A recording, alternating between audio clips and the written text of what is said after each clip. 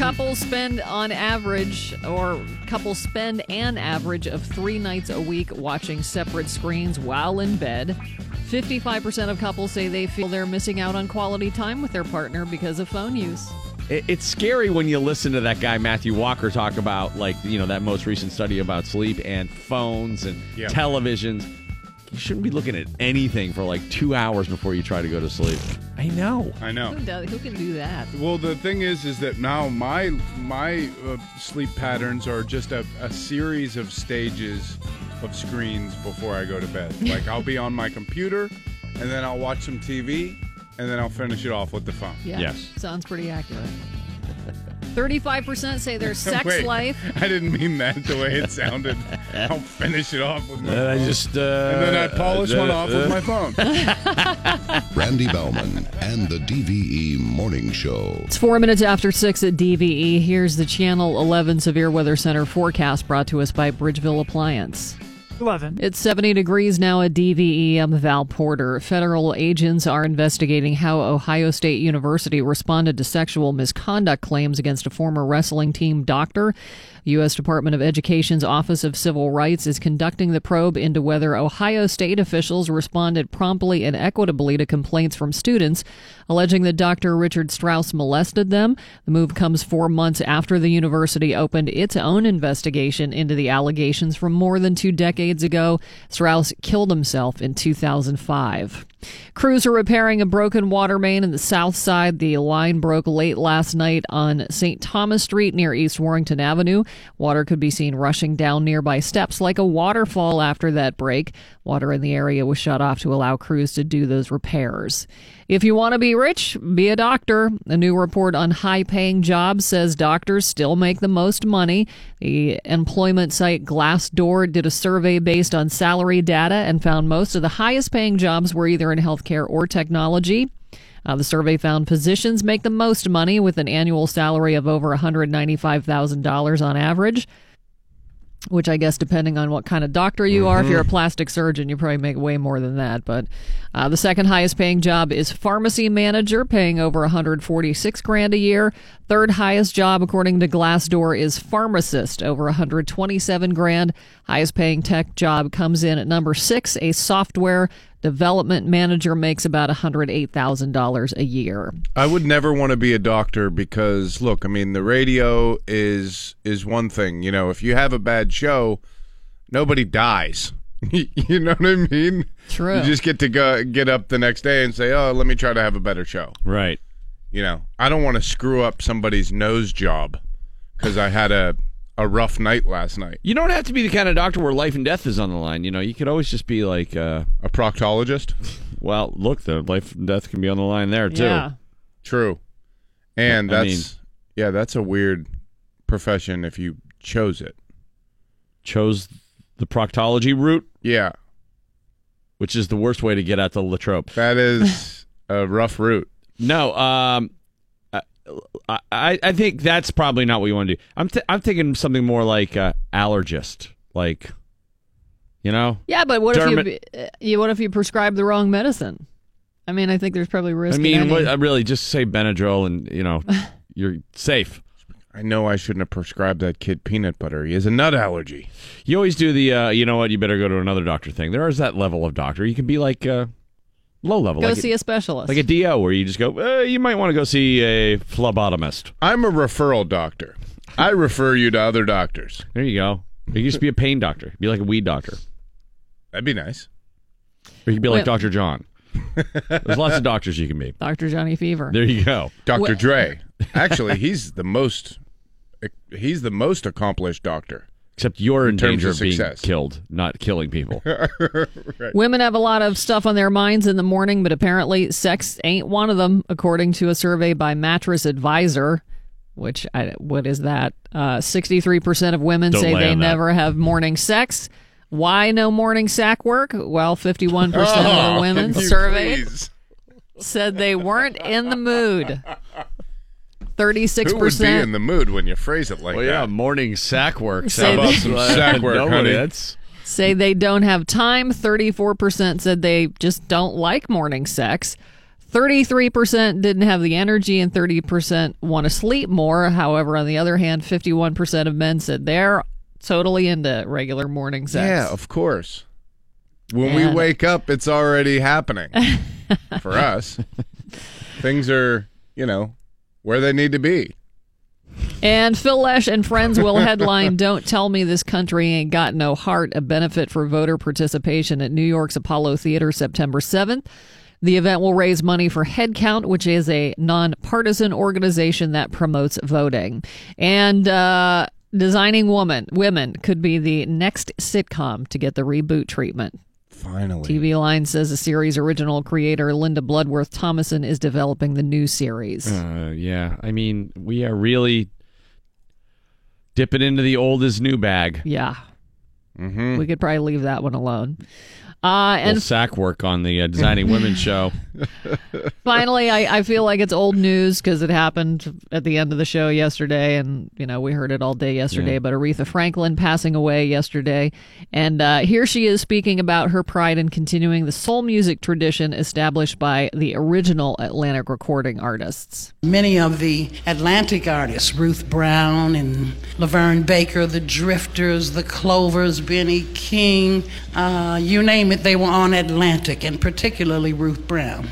Some of the artists, I think, that personified a certain style of music yesterday and carried it on to its present me. And here she is talking about the song Respect. It was just good and funky, and I liked it, and my sister and I put the sock it to me phrase to it. A little later on, it became a mantra for civil rights groups and various other people.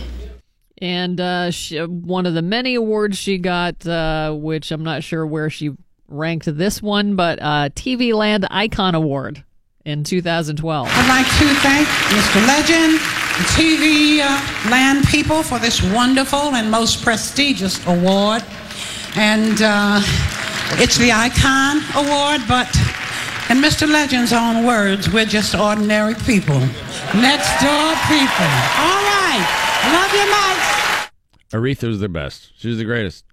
She once commented on her 2010 health crisis. I had a tumor, and that was taken care of. It's behind me, and thank God it's behind me. There are no more details. That was it. Of course, we got news earlier this week that she was in hospice, and news reports said she died of pancreatic cancer. Yeah. Oh, man. She was one of a kind. They don't make many of those. Mm-hmm. And there was a great story in the Post-Gazette yesterday about, or at least posted to their website, that Scott Mervis did about her Pittsburgh Shows, appearances.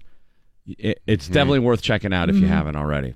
Forecast today, showers and thunderstorms, 80 for the high, it's 70 now at DVE. Yesterday at the end of the show, Stan Savran joined us, and things ran a little bit late, but we got to talking, and it was just so damn interesting, because Stan is just, especially when you kind of get him on like an off-topic, and when his career is so vast that, and his perspective so great. He has such a sharp recall on everything, dates. Yeah, and it wasn't like we planned to talk about this. Just in the commercial break before he went on, we got talking about Rocky and other things, and this was Stan with our friend Jimmy Schubert, who was also in studio. All of the Ali Frazier fights were pay-per-view. Yep. I thought they were always all network broadcast, but pay-per-view wasn't how we know it to be today back then. You couldn't order it to your TV. No, I mean, obviously the technology didn't exist, so Right. what you did was various theaters, movie theaters. That's where I saw Ali Frazier 1, which people don't understand if you're not of a certain age. Unfortunately, I am. March 8th, 1971. It was more than just an athletic event. I mean, it was societal because sort of like today, but at different elements. You had the establishment, young Ali. Joe Frazier, ironically, a sharecropper's son from South Carolina, moved to Philadelphia, was the hero of the silent majority. Here was this, largely uneducated black man who became the hero of, the Nixonites because they didn't like Ali, because of what he represented in the draft thing. And I was working in Oklahoma then. I think it had just gotten statehood. It should be revoked immediately. We went to Oklahoma City. Me and three buddies of mine, and we went, and there was a movie theater, and in Oklahoma City, would show movies like any other movie theater, and that's where they had it.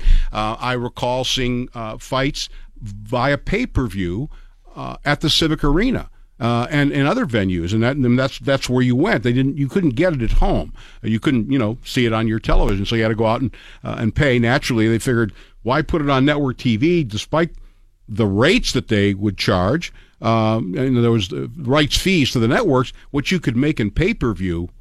Bob Arum figured all that out.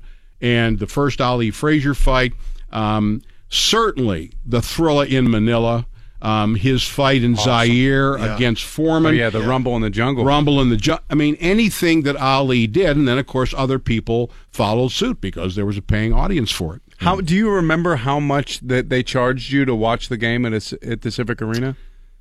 Because I'll be honest, you just make a ton of money doing that. Well, being the typical fat, freeloading sportscaster, I didn't have to pay. But I do remember something like, this is 1971 in Oklahoma City. I think it was Confederate currency still there. But I want to say it was like $20 or something like that. That makes sense. Wow. Around there. And then for the Thrilla in Manila, I was doing play-by-play for a World Football League team in Orlando, Florida. They're called the Florida Blazers. The league lasted a year and a half. In any event, it was October 30th, 31st, 1974. I love the day. Ali Frazier 3, right? Thrill in Manila. And we had a game in Birmingham, Alabama the next night. So almost as big of a deal.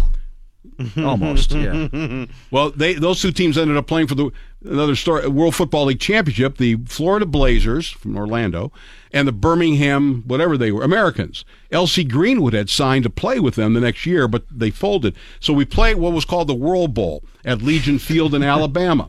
And Birmingham beat my team 23-22. When the game was over, the Sheriff's Department of Birmingham had hundreds of trucks lined up to repossess the Birmingham team's equipment because they were in arrears for taxes. I mean, the whole league was going bankrupt. But really, they won the championship. They're dancing around, and all of a sudden, while they're doing that, the police are in there taking their equipment, for sheriff's auction. But anyway, so we get in there, and we had found, where is it going to be shown in Birmingham? That's great. So my color guy, who was a TV sportscaster, still a good friend. We're huge Ali fans. He might have been a bigger Ali fan than I was. So we go to this place, we find out where it is, and we get tickets, and we go in, and we're looking around, and what would you expect to see in Birmingham, Alabama? And we didn't open our mouths because we had to figure that they were part of the white Joe Frazier. And we were afraid to say anything because I figured, those, hey, boy, and the fight starts, and all these, pardon me, rednecks, we thought were rednecks. And he never judges a man by the color of his neck, but go ahead. No, exactly. The old story, I can see red when I get mad? Yeah, you could see plenty of that there. I'd say 90% of the people at that theater in Birmingham, Alabama were for Ali. It stunned me, yeah. And there was these guys behind us, and they were all, wearing boots, and, they had their Campbells, up in their sleeve and all that kind of stuff. And we were afraid to say anything, really. Yeah, but that whole thing was like, if Joe Frazier really gave Muhammad Ali, he said, they'll fight him, but he used to lend him money because he was for his family and stuff. I mean, and then he started calling him all those names, which was getting in his head. But I mean, that was really kind of, you see the documentaries on that, you go, that was really a bad side of Ali. I mean, Joe Frazier was a good man. Yeah, right. Didn't he hated Ali all the way up into his death, didn't he? No. Not while they were first starting out and while they were opponents, but when Ali started to taunt him and call him, he called him an Uncle Tom. Yeah, all kinds of names. That really hurt Frazier a lot. And during Ali's exile, financially, and Jimmy's right, because Ali lent him money, and then Ali's thought was, gave him money to feed his family. Right. Like he helped him out a lot. In fact, he gave him permission to get reinstated. He went to bat for him going, you should really reinstate him so we can have a fight, and went to bat for him. And then Ali pulled that side, like you said, that bad side of Ali. But yeah, it was a bad side. I love the guy, but that was not. You interviewed Ali before, right? On a couple, 3. Did you ever broach that? I emceed an exhibition boxing match that he gave in Orlando, and then afterward I had dinner with him. No kidding. Wow. Yeah, I mean, we were not at the same table. There were like 25 people in this private room at this hotel in Orlando, and he and his wife, I think it was Porsche at that time, I don't remember. He had, it's like 3 wives. They kind of sat at a table by themselves, but he was like 10 feet from me, and one of the biggest mistakes of my life, a buddy of mine said, could you get his autograph? And I don't like to do that, but I did, and I got it on a cloth napkin because that's where we were eating, and I didn't get one for myself. Oh, I was just embarrassed. I would have told your buddy, I'm so sorry, I couldn't get you one. After that exhibition in Orlando, it was one of the most amazing experiences. The media there, including me, after I was the ring announcer. I was like, Jimmy Buffer or whatever his name is. Michael Buffer. Yeah. I'm thinking Jimmy Buffett. Hey, everybody, here's Muhammad Ali. Come on over here, Parrot. He held court in this little locker room they had for him at this place. It was called the Orlando Sports Stadium. It was actually used for rodeos and farm shows, but they had boxing there, too. It was anything but elegant. And he's entertaining the media, and this is April of 75, so it's like 5-6 months after he'd beaten Foreman in Zaire, the rope-a-dope. And so everybody's asking about the rope-a-dope, and he is explaining how the rope-a-dope worked and whatever and what he did. And I was standing right in front, and I had a little box tape recorder. You still used tape recorders back then. And I had it, up, get it recording. And he said, here, give me that. And he grabbed it from my hand and put it on a table. He said... And he put his hands up by his face, and he said, here, try to hit me. He said, don't punch me. He said, but try to. And I was, slapping him and so on, trying to slap him. And he was slapping Muhammad Ali? Rope-a-dope and all that kind of stuff. And it's Give tiring. me another autograph. Come on. Come on, give me another autograph. Come on. Or I won't take you to dinner. I'll lend you some money. Forget Joe Frazier. And I'm doing this and, trying to, get his, and he's blocking everything. And then all of a sudden, I don't know how long it went on. It seemed like for hours. It's really tiring if you hold your hands up for 3 minutes and see how shape they're in. And after about whatever it was, all of a sudden he leaned back and he threw that left jab right at my face, right at my nose. The one that sort of backed off. He backed off, Foreman and then boom. Yeah. And he pulled the punch, I'm telling you, within a half inch of my face. And his fist looked bigger than the sun. And I jerked my head back, and he pulled the punch. He wasn't going to hit me, and everybody, all the other guys laughed and everything. I was scared. It was frightening. I think that led to my heart condition. That's why the title of Stan's book is "The Day I Punched Muhammad Ali" by Stan Savran. Yeah, he had big hands, man. He had, and he was so lightning quick. And of course, he was known for that jab. And he was just fooling around doing that. And I'm trying to hit him, and he's just blocking punches, the rope-a-dope, and all of a sudden he just leaned back and boom, he shot out that piston, and it was scary. Didn't you have sound from Yes. an interview with him that you had a couple of years ago that you were trying to I did transferred and remastered? I had the tapes on 3 separate interviews I did with him, and with the help of Brian Price here and some of the other people, they transferred it to a DVD. A CD, so I could play it on my show, which I did. And it was done in 74 and 75. It's awesome to hear you, your younger man My voice. younger voice, yeah. He was just... I love to recall the dates. Oh, yeah. I love that. Steel That's so Trap. amazing. Yeah, Steel Trap. Sports guys do that. Getting rusty. Do you remember a boxer named Vinny Curto? Yeah. He used to do stand-up for a little while out in the Comedy Store. In fact, he actually fought Marvelous Marvelin Hagler, but there was a B.B. King concert in Boston. He goes, and if you look on the dance floor, there's Vinny Curto and Marvelous Marvelin Hagler going at it, and they kind of didn't like each other. They fought during a B.B. King concert? Yeah, in Boston, they were like kind of had to break them up and stuff. Right. Maybe they thought it was a Don King concert. Yeah. But Vinny Curto was that guy, even just messing around with him, tap you in the kidneys. I mean, you had to go, you'd pee blood for a month. I mean, people don't realize how these guys hit you. It's no joke. If you've ever sat ringside at a professional boxing match, and I actually did some blow-by-blow on radio. Jimmy did a lot of blow-by-blow back in the day. Yeah, but that was a different kind of story. I'm sure you felt better after than they did. Yeah, but now they would lock you up for just using the straw. Is that a straw? They wouldn't even care. Is that a plastic straw? Is that a plastic straw? Get him! DVE Sports. Mike Pursuta with a recap of last night's Steelers-Packers game here on DVE. Would you believe, Sports is Hour brought to you by Xfinity from Comcast, would you believe the Steelers actually outgained the Packers yesterday? Yes, I would. 370 to 357. Trouble was the Steelers also threw a couple of pick sixes, including one by Mason Rudolph on the first play of the game, and it went from there last night in Green Bay, 51 to 34. Packers over the Steelers. Josh Dobbs matching Mason Rudolph in the second half, throwing his own pick six. Yes. Saying, hey, kid, I can do that too. Pitcher's duel. If the Steelers and Packers played in the regular season, it would be 65 to 63. Probably. Just unbelievable. Aaron Rodgers and Jimmy Graham and some of the real live actual Green Bay Packers involved early, and it was too much too soon for the Steelers, who had a learning experience, according to their head coach, Mike Tomlin, although it's going to take a long time to review all the material from which they must learn.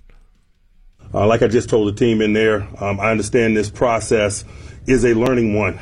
But, boy, we got a lot to learn from on that video, and we will. How we respond to this performance is probably more important than the performance itself. So we'll learn a lot about ourselves in the upcoming days in terms of acknowledging what we did and making, taking the proper steps to rectify some of those things. Yeah, a bunch of the Steelers who they'll be counting on starting in September didn't play last night. Ben Roethlisberger, Chris Boswell, Stephen Ridley, Marquise Pouncey, Ramon Foster, Antonio Brown, Vance McDonald, T.J. Watt, and Cam Hayward all sitting that one out. So there is that. But the rest of those guys looked a little overwhelmed defensively. Stop me if you've heard that before. I won't stop you. Which puts me in good position to play for the defense. Yeah, they've got work to do, and safety Morgan Burnett, who made a homecoming to Green Bay, said, hey, you can't learn and do the work without having the tape from which to learn. No, it helps. Like I feel like the preseason game it allows you to get live action on tape, different scenarios, and understand that each week the game can flow different ways. And the game was different from when we was in Philly to they jumped out early here today. So it's a good film to get on tape, and a lot of good things that we can learn from. And it's also things that we didn't do so well that we can learn from. So it's good to get live action like that on tape. A couple of positives. Outside linebacker Bud Dupree was actually in the game. Oh, really? And had a sack. Oh, wow. Came off the edge hard. Bud Dupree happy to be back. Yeah, it was cool. At the beginning, anytime you miss time, you got to come back. You got to shake some rust off. But I feel like I had a good camp. So just trying to build off that. And rookie wide receiver James Washington had 5 receptions. 2 of those went for 50. 2 of those went for touchdowns. Another went for 54 yards. Just getting better each week. Just doing what I can do to help this team win. Yeah, he's good. I love that kid. He's a keeper. Man. Mr. Comeback Catch. He's got stick-em on his hands. That was impressive. And that's what he's been doing. It's like he doesn't catch any other way. He doesn't really have the blazing speed. On the long one, he got behind the guy pretty early, and I didn't see the start of the play. I asked him if he had beaten press coverage, and he said no, but they'd been running a lot of out routes, and he thought the DB just jumped the out route and he ran. He's not going to be wide open very often, but he's not going to not come down with the ball very often either. The second touchdown was, they were both great. Throw it up. But my Lord, that kid. It's like that kid practices with the jugs machine in a crowded subway. Like, just catching it in traffic and constantly. The strength of his hands, working on a farm, country strong, right? Grew up a farmer and did all those farmer things. Yeah, whatever those are. He can grab the ball. There's no doubt about it. That was truly impressive. And like I said, he doesn't get open, so it's everyone's a tug of war for him. Yeah, but the quarterbacks are just going to have to coach themselves up to trust him, because he will not let them down way more often than not. So if he's covered, you still throw the ball. Yes. I would. And Ben ain't scared to throw the ball if he trusts somebody. Like to see him start playing with Ben. Like to see Ben in a game a little bit next week and see that kid out there on the field with him. Hard to think he didn't earn a little of that last night. It's impossible not to. Yeah. And based on his camp and his OTAs and everything, I know this has all been one big grand design to, as wide receivers coach Daryl Drake explained to us this week, appreciate the process and work hard to get better every day. He's done all that. Put him in there. Mm-hmm. Because Ben needs to start coaching himself up. Okay, he's not open, and I'm going to throw it to him anyway. And what did you think about their tactic last night of not using number 1 or number 2? I thought it was fine. You don't think these guys need reps? My concern was Landry, if anybody, I'd like to see get a lot of reps because, you couldn't have to really rely on him, and he doesn't get any reps. Yeah, but he's played more preseason snaps the last 4 or 5 years than probably anybody on the planet. Yeah. He's fine. Yeah, they're not. They've seen what they needed to see from him. They want Rudolph to get to work, and they gave Josh Dobbs a chance to put some stuff on tape yesterday. So when he gets cut, he'll have maybe somewhere else to go. Yeah, probably not going to be trade-worthy. Wouldn't think. Not like anybody be clamoring for what we saw last night. Although he's much better than he was a year ago. So am I. He has made progress. Right. So maybe he'll land somewhere else. And Rudolph at least did not come completely unglued after that game-opening pick 6.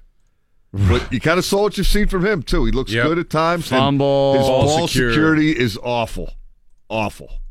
Yeah, he's got to work on that. There was another – he took a sack, and he was trying to make a play as he's going down later, and he nearly fumbled that one. Yeah. And I thought, that's just – he's got to get that out of him.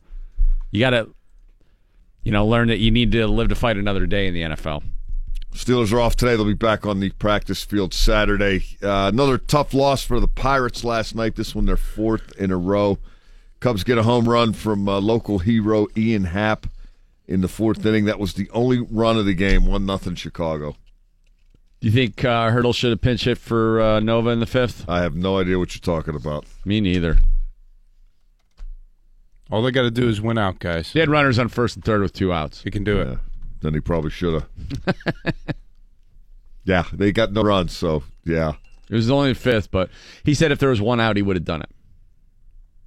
10 back in the division, 6.5 in the wild card. They have lost 4 in a row and fallen to 61 and 61. 3 more with the Cubs this weekend, including tonight Cole Hamels against Trevor Williams. Then it's Mike Montgomery against Joe Musgrove, and finally Jose Quintana against Jameson Tyone. Yeah, sorry I know better. You were traveling all night. What time did you guys get back last night? About 2:45. Oh, there was no one in the place except you and me. So what you got here around 3:30? No, I got here about 2:45. Oh, you got here. Yeah, we landed like 2:30ish. Ugh. Oh, that one went way too long for a preseason game. And then I was flying to get here because I thought, the faster I get here, the little few more minutes I could sleep upstairs. Right. And I was going way too fast on the Parkway, and I come up on a vehicle that had police on the side of it. So I slammed my brakes on and didn't pass him, but the guy must have seen that I was going way too fast, and he just let it go. And then I just kind of followed him up Green Tree Hill at an acceptable speed. And got so whoever you are, officer of the law, thank you for having mercy. He was like, that's probably Mike Pursuta. Probably. Val's got news top of the hour. What do you got, Valerie? We're going to talk about one of the most embarrassing things you could be arrested for. Cam Hayward joining us at 8:45. It is the DVE Morning Show, and Jimmy Schubert is in town. He was on the show yesterday. He's going to be at the Arcade Comedy Theater tonight. You can go to arcadecomedytheater.com/events. Get tickets to see. I think that show will probably be sold out. Yeah. So if you want to go, get your tickets in advance.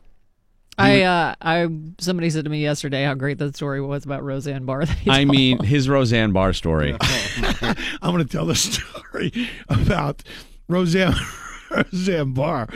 I was a doorman, right? And new to LA, like at the Comedy Store. At the Comedy Store, and I probably only been there, like working there like 3 months, because I remember I was renting a room in a house from this woman who was a member of Mensa, and she would have these Mensa meetings. I was like, okay, you guys have a good night. I'm out. Go out. Dorks. And I would go out to do it. And I would go, yeah, genius. Okay, geniuses. I'll see you guys later.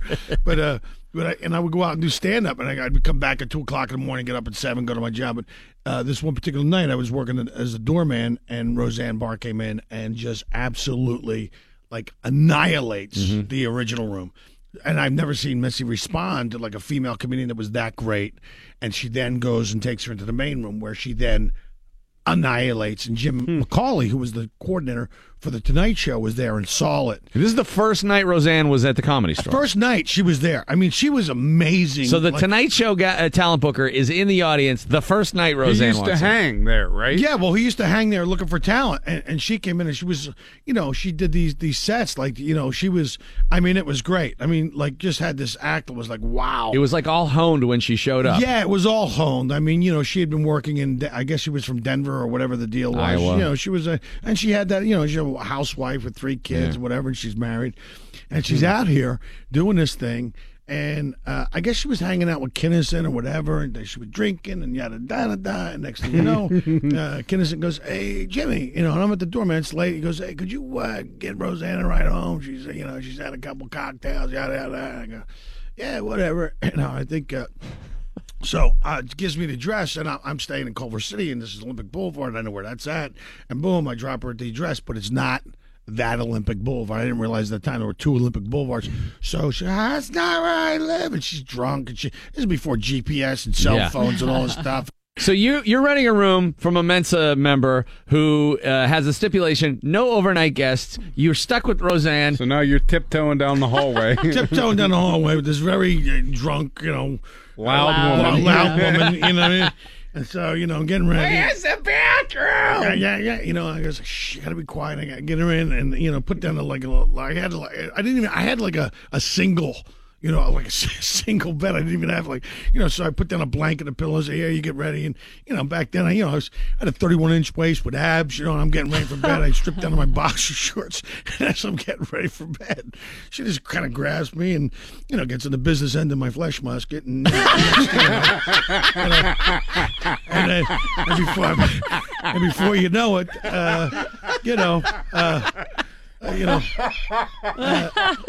and then boom. And so the next morning I get up for work. I drop her at the bus stop. I said, you should be able to get home from here. And I go to work. And then that night, Tuesday night at the Comedy Store, which is the next night, and I'm there, and she comes in and she goes, I'd appreciate it if you didn't say anything to anybody about that. I go, listen, I'd appreciate it if you didn't say anything about it. Because out of the 2 of us, you're the one who has bragging rights. All right? So listen, keep it down.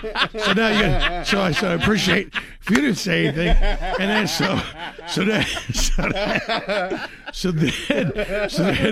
I don't see her for like 29 years. Like, she went on, she did the Tonight Show, she did the thing, she had the Roseanne, biggest comic in the world for a long time. For a long time. Yeah. Next time I see Roseanne Barr, I'm on Last Comic Standing. She's one of the judges. The first night of taping, I am the 26th comic out of 26 comics into a 6-hour taping. And I'm nervous because I did tell the story on Maron because Maron knew, and I was trying to be as respectful as possible, Right. And a lot of time has passed, so I did tell the story. So I'm going, maybe she heard the story, I don't know. And so I come out, and I wasn't even making eye contact with the tape. I just start killing. Right. Gosh. Just not. And I started crushing. And I finally work up enough courage to look over at the judge's table. And she's sitting there with her arms folded. And then she just kind of points at me like, oh, I remember you. Yeah. Well. Jimmy Schubert. He's the greatest. Tonight, Arcade Comedy Theater. Check them out. CCR, I think you know the answer to this question. Yeah, the DVE morning show. All we see is the flippin' rain, John. All it does in Pittsburgh is rain. Yeah, Just John. Raining. Suck it. We don't want to hear it, John. Stop asking that question. It's annoying us. Val's got your news next. Let's follow it with Who'll Stop the Rain. Shall we? Who's going to stop this rain? Yeah, there is a Who'll That's Stop what the I- Rain. that's So what they I have- wanna they know. have- Does he have 3 rain songs or just 2 What's rain the other songs? rain song? Who'll Stop the Rain? Have you ever seen the rain? Somebody please stop raining it down. Blame Rain it on sucks. the rain. No, that's Yeah. Milli Vanilli. I think, they covered it. I think that's CCR. What do you have next, Val? We're going to talk about one of the most embarrassing things you could be arrested for. Cam Hayward will be joining us at 8:45. Sean Collier, 7:15, will review the new movies Crazy Rich Asians and Alpha. And we've got Mike Pursuta all the way back from Green Bay already for a post-game analysis for you coming up as the Steelers. Some things to get excited about, some things to kind of scratch your head over last night in their, what was it, 54-34? 51 to 34. I don't know. It was like 17-point differential. I know that. But 51-34 sounds right. Most points the Steelers ever let up in a preseason game. So that's something. So keep your ticket stubs. Finally, Meghan Markle's father isn't ready to stop blabbing to the media, not until the British royal family acknowledge him. He said, "Tomorrow's my birthday, 74 years old. I'm enjoying the fact I can make the entire royal family not speak, and maybe I can get a laugh out of the Duchess." I don't know what their relationship was like before this. Yeah, I don't know either. I have no idea. But whoever the tabloid was that set him up in that bookstore looking at the picture book of England, was my favorite thing. He wants to go so bad. Look at him. Britain for dummies. He's like, that's how he was looking at it too. He's just, castles. Randy Bauman and the DVE Morning Show. He's starting a clothing line for men. Is he? Yes. Oh. I'm not kidding. In-law wear for dummies. American Apparel. Oh, damn it, they already have one of those. Not English. Clothes to piss off the royals. He is that guy. All belly shirts for guys. He said he wants his daughter to take care of him in his declining years. He's like, I took care of my mother the last 5 years of her life. I just want her to take care of me. That's all. All I want. Send the carriage. People should really stop putting him on television. Speaking of television, I want him to be like his own version of King Ralph. Like, I want him to be moved in to wherever they live and put a bowling alley in his room. Yeah. He is our King Ralph. Yesterday we lost our queen of soul in Aretha Franklin, and there were lots of different tributes, and you probably heard Aretha all day, which was the only good thing about that. Yeah. But one thing that our friend Steve Gorman noted was that she's always known as, one of the greatest singers of all time, and rightly so. But the truth is she was one of the best piano players, gospel, soul-oriented piano players that we've ever known. And this is some spectacular playing from Aretha Franklin from the 1970 television show, The Cliff Richard Show. Aretha Franklin. And she plays on Don't Play That Song.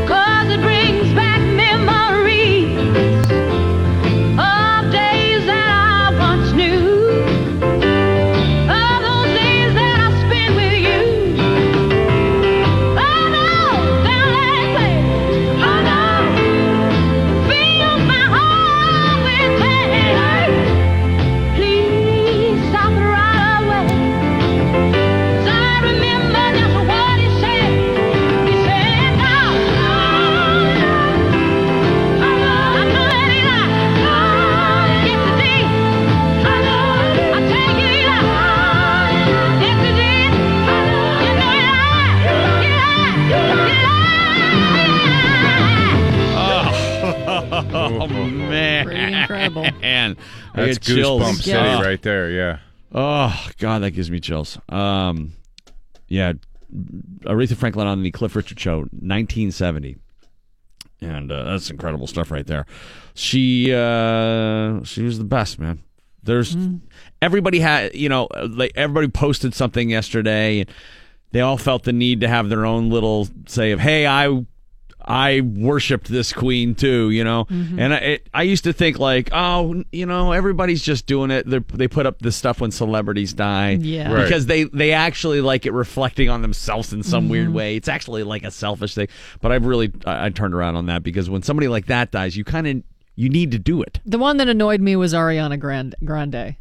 I don't know why. I didn't watch it. I just saw that she did some big tribute to her. To Aretha? Yeah, and I was like, ugh. Maybe just because she annoys me in general. But. Well, there are some people that just annoys you, where you're like, some awful person who stands for the exact opposite of everything no that matter Aretha what she says. Yeah. Just shut up. Right. Shut up. Foul is on. One woman was just like an incredible voice, singer for the ages, and the other one licked a donut. But Ariana Grande can sing. Yeah, no, she's, good. She's lovely.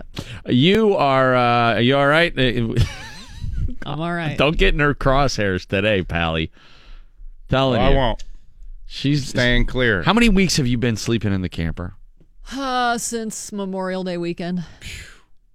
It's time for this to end. Summer in the camper. Wow. Can we just pitch in and get her a hotel room? Is there an Airbnb nearby that we can hook you up with? Something. Thing. We have a couch here. You have to fight like 3 other vagabonds I have for to that. fight Mike for that. Yeah. Well, you're a pro no matter what, no matter how few hours of sleep, how little sleep you get each night. Doing the Swiss Family. Everybody's got problems. Robinson out there.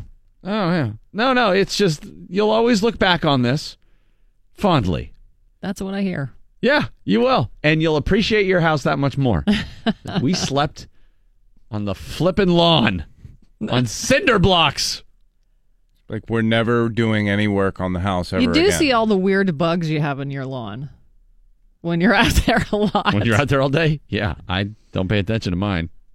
Yeah, I I'm thought not about sleeping with that, them. like wanting to hook a trail cam up because, some of my plants have been eaten and then there's these weird little holes. Well, you probably have coyotes. That's what I'm saying. Like, I don't know what it is. Like, sometimes I'm like, okay, it was probably deer. You have coyotes. Don't say it like that. They're not mine. I don't know. There's not a lot of coyotes like Green Tree Mount Lebo. Yeah, I think there are. I Really? mean, it's not like the deer population. I told you I but saw a fox. Was it a fox? It was 100% a fox. I know somebody who lives in Green Tree, and last summer they had pups like wandering in and out of their property. Coyote pups? Mm-hmm. I'm not sure if that's what they're called, but Pups, like they had like small, tiny coyotes. like baby coyotes. Cute little coyotes.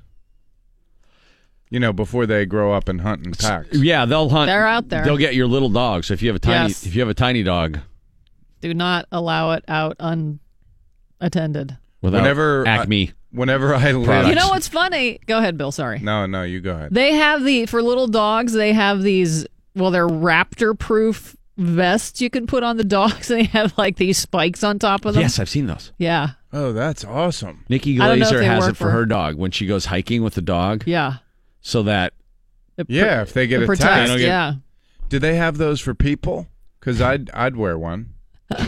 Just get some S&M wear with yeah, spikes on it. You just go to the Rob Halford store and get stocked up. Whenever I went to the L.A. program at Emerson College out in L.A., they put us up in these apartments in Burbank. And one time there was a parking lot like away from the buildings up like sort of in the canyon a little bit. And I parked up there, got out, turned around, and there was 6 coyotes. And I got Didn't you have a run-in with mountain real lions scared. or something too? No. Oh, no, it was that was a coyotes. cougar. That was a cougar at Houlihan's.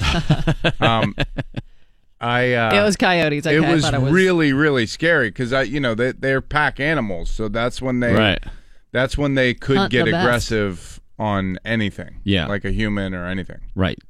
So you were hoping they were going to maybe break into song like a I was Disney like, West Side "Oh, Story. man, are you guys going to jump me into your gang? Do you have many rabbits in your yard? Yeah, Oh, you do? Okay. Definitely. So that means lots of coyotes? No, that it means means coyotes are not there. Yeah. Yeah, because they'll eat the rabbits. Oh, yeah, okay. Eat the rabbits and squirrels. And I've seen like gophers and... I don't want to say if I have them or not. I just want to keep it hidden, like the resistance. You don't want to let the coyotes know? You don't want to know exactly what you have. No, I'm terrified Neither of do it. I. No, because I'm having work done in my house, and they're ripping stuff down, and then you can see what had been there previously. And, basically, the guy's like, all right, so over here there's a little bit of wire damage that we're going to have to repair. Like, when we fix that, apparently you had a family of otters living up there. Did you know that? Did you know you had otters in your house? Otters are very cute. They are. So, Mike Pursuta is back from Green Bay last night. The Steelers taking on the Packers in a game that went on for about 8 hours. But we learned a lot. We learned Mason Rudolph can bounce back from throwing a pick six. I thought I wasn't aware of the game. Did the national anthem end before that went into for six? It was still reverberating throughout the hallowed ground that is Lambeau Field. Lord, that did not work out well for Mason. Brave touchdown. The story of the night, though, James Washington, really. The story of the night, two things. Defense still's got a long way to go in terms of tackling. And James Washington. A lot more than tackling. Just everything. Yeah. I mean, I'm not saying it can't happen, but I've been kind of banging the drum all week that, boy, they've had a lot of guys miss a lot of time. Mm-hmm. And you didn't see a lot of guys out there last night. Sean Davis didn't play. Right. Cam Hayward didn't play. Right. T.J. Watt didn't play. Surely these guys will help. But... Sean Davis is moving to a new position. That's not just a rubber stamp, okay, he'll be great there. T.J. Watt and Bud Dupree have switched sides. They're learning new positions. They have stuff they got to work out yet. And, boy, when you go against a guy like Aaron Rodgers and you're not totally having it together in terms of what you want to do and guys who are supposed to do that knowing how to do it, you saw what happens. Mm-hmm. There were some good things. There were. James Conner. Now a little fake razzle-dazzle, and straight up the middle comes James Conner, going for the end zone. He's in for the touchdown from 26 yards out. Started to lose his balance, but maybe in the past, if James Conner, 15 pounds heavier, might have lost his balance. He kept it and scampered for the touchdown. That was a great run. Yeah, it's great. The spinning, great point by Billy. It's a little different guy. Pass blocking still needs work. That's so weird to me that's his Achilles right now. That just seems like something he would be able to. Well, it's not something he's ever done. I mean, he's a lot like Jalen Samuels, the guy they drafted this year from NC State. In college, they handed it to that guy or they threw it to him. They didn't say block for somebody else. First-round draft choice Terrell Edmonds last night with a big special teams play. Kickoff by Matt Wild, taken in the end zone. Fumble. Then the ball came out and the marker's down as Terrell Montgomery Edmonds came out to the 25-yard line, and there's a scrum, and it looks like Edmonds has the football. Yeah, Terrell's got it. Great play. Heads up by Terrell. So encouraging that he was able to do that despite suffering the burns from Jimmy Graham. On the play previous to that, I thought he said he could cover tight ends. Well, didn't he have an interception taken away right before that touchdown? I don't think so. No? I don't know. I was far away. No, it was out of the end zone. Oh, was it? There was he there was came a down. penalty. I was watching in an establishment where there were a lot of people, and I was having trouble following exact details. I thought he came down with it. He had an up-and-down night. We're going to actually hear from him coming up. Okay, here. that's good to know. All right, Val's got a quick news update for us. What's up, Valerie? Here's the Channel 11 Severe Weather Center forecast brought to us by Dormont Appliance. 11. It's 70 degrees now at DVE. I'm Val Porter. Let's start off with a good story. Okay. Well, the story may not be good, but every time I hear Mr. Rogers, it gives me like a sense of peace for some reason. Producers looking for extras for the biographical film on the life of Mr. Rogers. An open casting call for You Are My Friend is set for the David L. Lawrence Convention Center on August 25th. That is next Saturday. Casting directors are looking for extras for scenes set in the 90s. They want all walks of life. The film is going to star Tom Hanks as Mr. Rogers. Man, he really can play everything. He sure can. Well, Omarosa is on a roll on the newest tape. Laura Trump, who is married to Eric. Yes. Yeah. She is heard offering Omarosa a new role within the Trump campaign where she would be available for interviews. I guess that would Omarosa, Omarosa, Omarosa, Omarosa, Omarosa. The offer was allegedly Omarosa. a $15,000 a month job. Omarosa is only releasing excerpts of the call and not the entire conversation, but a lot of people are worried about what she might have on tape. They said she might have 200 different recordings. How is that possible? Dang. Her, it's very possible. Just her phone is, everybody's able to record. Yeah, it's not even that. You can record on your phone, but there are so many items you can get, like a pen that records. You can get all kinds of like spy stuff now because it's so easy to make it. You can get a key ring that will, or like a fob that will sit and record. It'll just constantly loop like those GoPros. Mm-hmm. It's easier than ever to spy on the president. So we'll see. And record your favorite band with the same device. What she reveals today, because it seems like there's one a day coming from her. Yeah, that's why she's like $15,000 a month. Please. I'm going for 10 a day. A big payoff. I wonder do they pay her to go on those shows? Yeah. Do they? Yeah. Do they pay guests? Yeah, they get a fee. So she gets a fee if she goes on MSNBC to release the tape. I'm sure. I don't know about that. Wouldn't you think? No, I don't know. Yeah, I wouldn't. This might all just be promotion for her book. I don't know. I'll have to find out. Chipotle will be retraining all of its employees on food safety procedures after hundreds of people got sick after eating at one of its Ohio restaurants. Over 650 people came down with food poisoning last month after eating at a location in Powell, Ohio. Health officials determined the outbreak was from food left out at unsafe temperatures. Chipotle had to close some of its stores last year because of a norovirus outbreak reportedly caused by employees being forced to work while they were sick. I'm waiting for the Omarosa tape to drop about Chipotle. Yeah. The FDA head is in there like, look, we're just leaving the chicken out overnight. I don't know what to tell you. Scott Pruitt is just spraying Roundup in all of the bins at Chipotle. Nothing's wrong with this. Meanwhile, my love for Chipotle is just like a rock. You don't care? You keep going back? I've been stuck it out through all this. Me too. Never wavered? Nope. I hear the Lionel Richie song every time I go in there.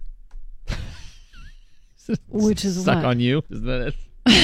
I thought you were going to say, hello? No. I thought you were saying dancing on the ceiling. No, well. Sail on down the line. Sail on down the line. Dance into the bathroom. By the way, I posted the video to the Commodore Sail On last week because it's so damn funny. First of all, it does sound to me like Charlie Batch is singing it, but the other part of that is it just kind of does. It sounds like his voice. A little bit. Charlie Batch is feeling fine. Sail on down the line. Charlie Batch is feeling fine.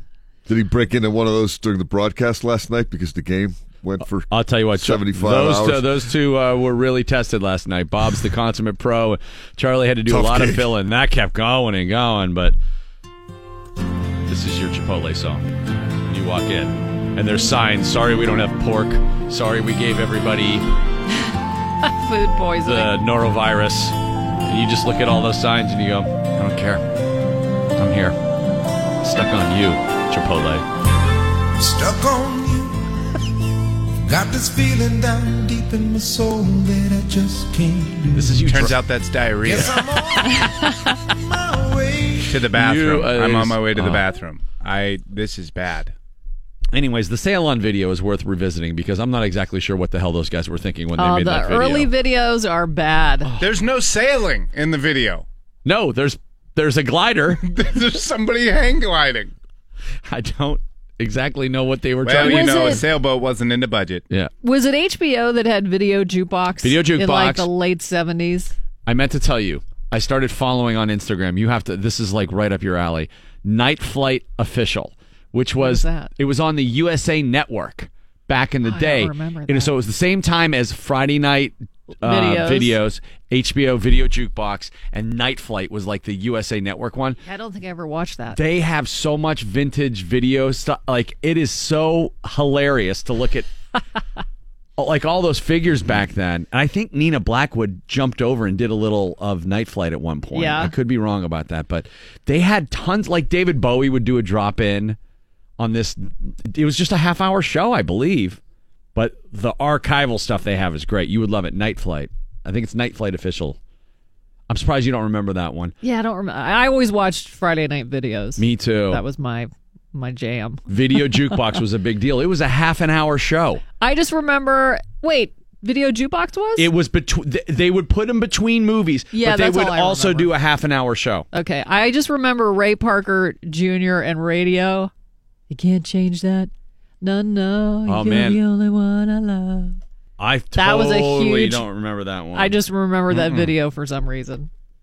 No, Being played all the time. Wow. See, I'm thinking Ghostbusters might be the first Ray Parker Jr. that I can Yeah, I don't know what year this would have been. think of. Late 70s, early 80s. Ray Parker Jr. and Radio, for those who like to groove. Is that the one? No, it's called You Can't Change That. Oh, you can't change that. Nice one. little whistle in there. Sorry, that was a Super Bowl. We got a Super Bowl Saturday coming up on DVE. What do you got, Val? Oh, here we go. Put me on. Good. Oh, son of a... I'm walking into Chipotle. Oh, yeah, dude. Can I help you, sir? I didn't know this was Ray Parker Jr. Yeah. You bet you can. This is AM Gold stuff. Oh, yeah. Honey, I'll always love you. I promise to always love you. 'Cause I think Take a the whole burrito world bowl. of you. Can't change Beef that. and chicken. No.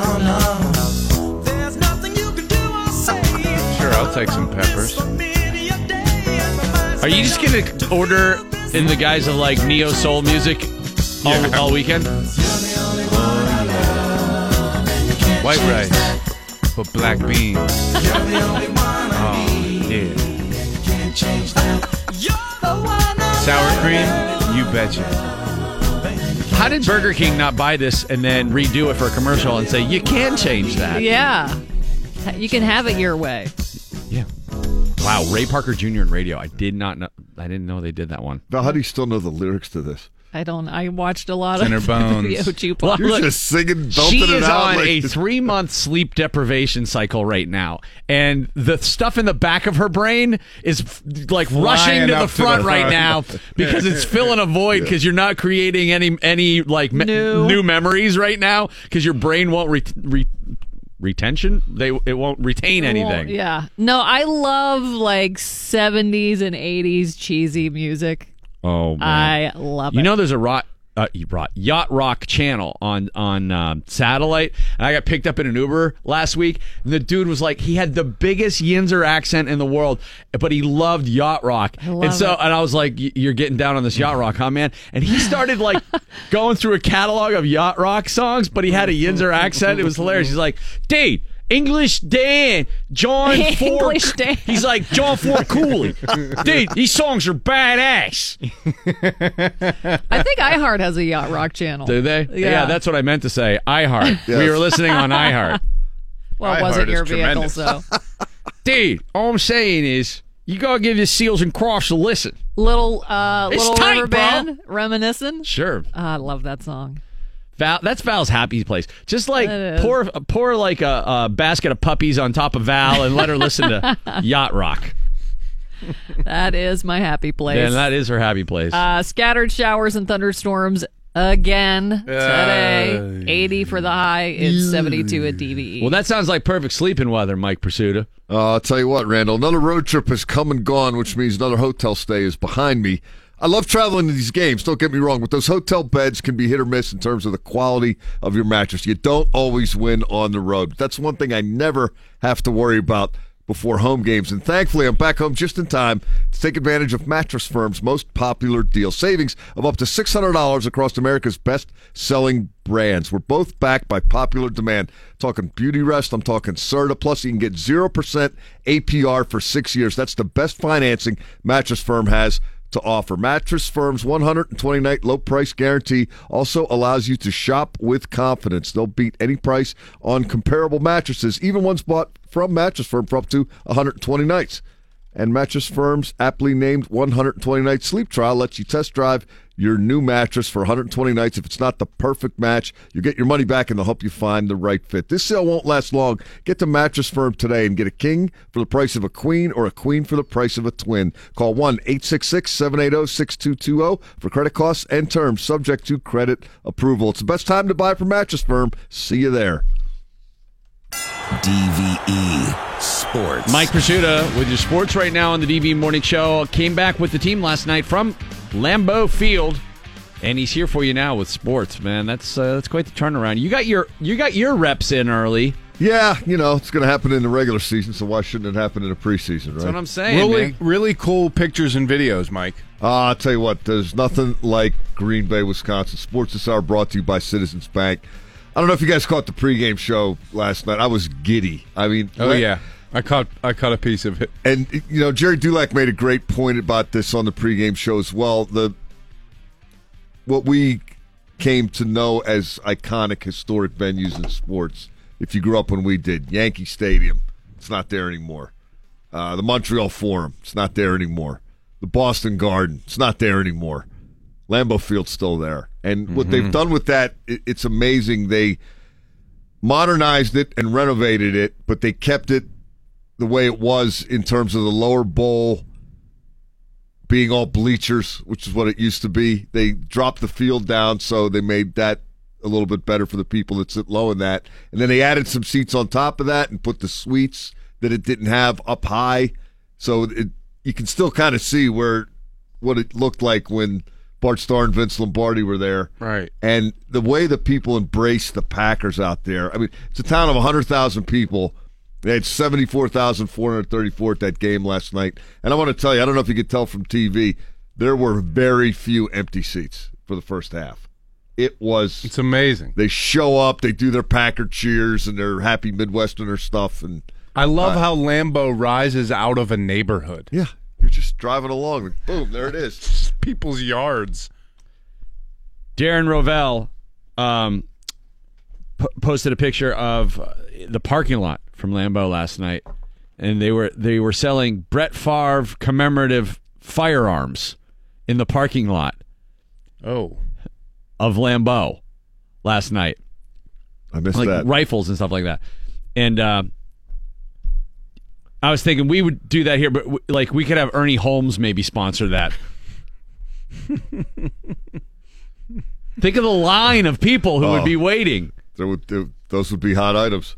The holster for the Favre one is made of Wrangler denim. Just tuck it right in there. You know what else is really interesting? I forget this sometimes because I get so Pittsburgh-centric in my perspective. But I went to an old-school Packers bar, and I was just talking to some citizens, and we were kicking football around and throwing beers back. And they were bitching about Mike McCarthy. Oh, that makes me feel good. Yeah. I just kind of started, hey, your coach is from Pittsburgh. How do you guys? Take him back! When's the last time we were in the Super Bowl? I'm sick of him. Oh, my God, no way. Same kind of anti-Mike Tomlin stuff. So that's when you expect to win. That's refreshing. When you expect to win and you don't win every year, I guess you get honked off. All right. That makes me feel a little... It kind of, I was like, oh, okay. I guess that's the way it is everywhere. I mean, I kind of have felt that way about the Packers as well. Like, when you have a talent as elite as Aaron Rodgers is, you feel like if you're not winning a couple Super Bowls with that guy, you're underachieving. Yeah. They were, I guess... Also, they don't have a defense. I guess Mike was under fire a couple of years ago, and he, in some context, uttered the line, I'm a highly successful football coach, to defend himself. And these guys I was with, they wouldn't let him forget that. It was just, they kept putting, I'm a highly successful, and then they would say something else that wasn't football coach. Oh, right, yeah. So, the world ain't that different, guys. It's different experience for Terrell Edmonds, the Steelers' #1 pick last night. Steelers get beat 51-34 in Green Bay.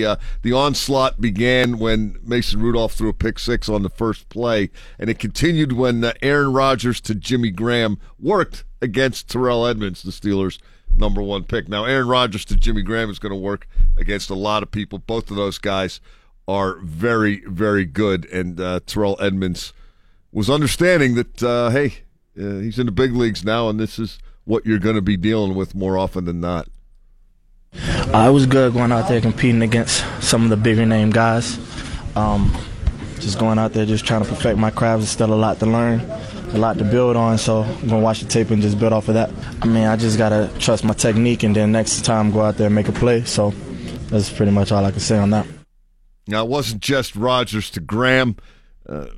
Terrell Edmonds also got beat on a fade at the goal line from Deshaun Kaiser to Robert Tonyan. Tonyan, a first-year pro from Indiana State, not quite Jimmy Graham. Deshaun Kaiser, not quite Aaron Rodgers. And that one, Terrell Edmonds played it pretty well, but not good enough. Yeah, same thing. Just got to perfect my craft. I had great technique on it. It's just throw and catch, so got to go out there and just try to work on getting the ball out of his hands. Yeah, I don't know if you caught Brian Allen there in the background. He was sitting next to Edmonds when I was talking to him. He said, hey, great technique. You played it right. It was a perfect throw. So if that's, you got to figure out a way to hammer the ball out when it gets there. Yeah.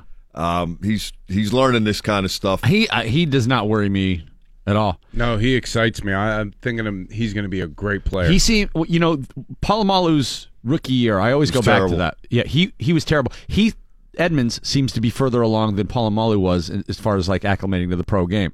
Polamalu, you saw all the potential and none of the awareness of not awareness, but you know what I'm saying. As long as nobody will misinterpret and say we're both saying that he's going to be better than Polamalu. No, that's not what we're saying. I agree with you. No, I think people will still misinterpret you. I think they will too. No, I'm merely pointing out that there are growing pains for guys, and when they struggle early, that does not portend anything about the success level of their career, and he's further along than one of the all-time greats. Yeah. Particularly if you're strong-willed enough to understand that you're going to take some bumps when you start out. And he's got all that. You're not going to come in and dominate. I was interested to find him last night, and I found him by myself. There weren't a whole lot of Pittsburgh media covering the game. But you hear the sound of his voice. He's very matter-of-fact. He's got perspective on this. He wasn't, throwing stuff around. Oh, I can't believe I got beat for 2 touchdowns. He is willing to take this game as it comes and learn from all of his experiences. Oh, nah, definitely don't get me down, because at the end of the day, I still know the type of guy that I am. I know that I can still play in this football league. And at the same time, regardless if I would have made the play or not made the play, you still can find small things that you can work on throughout the play, because no play is perfect.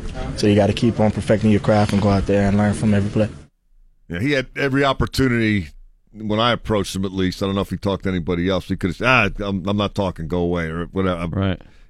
He wasn't upset in the least, and it was good to see that he can endure what he endured. And he did come back as you played the highlight, the special teams play. He made a splash play on special teams with the forced fumble and the recovery.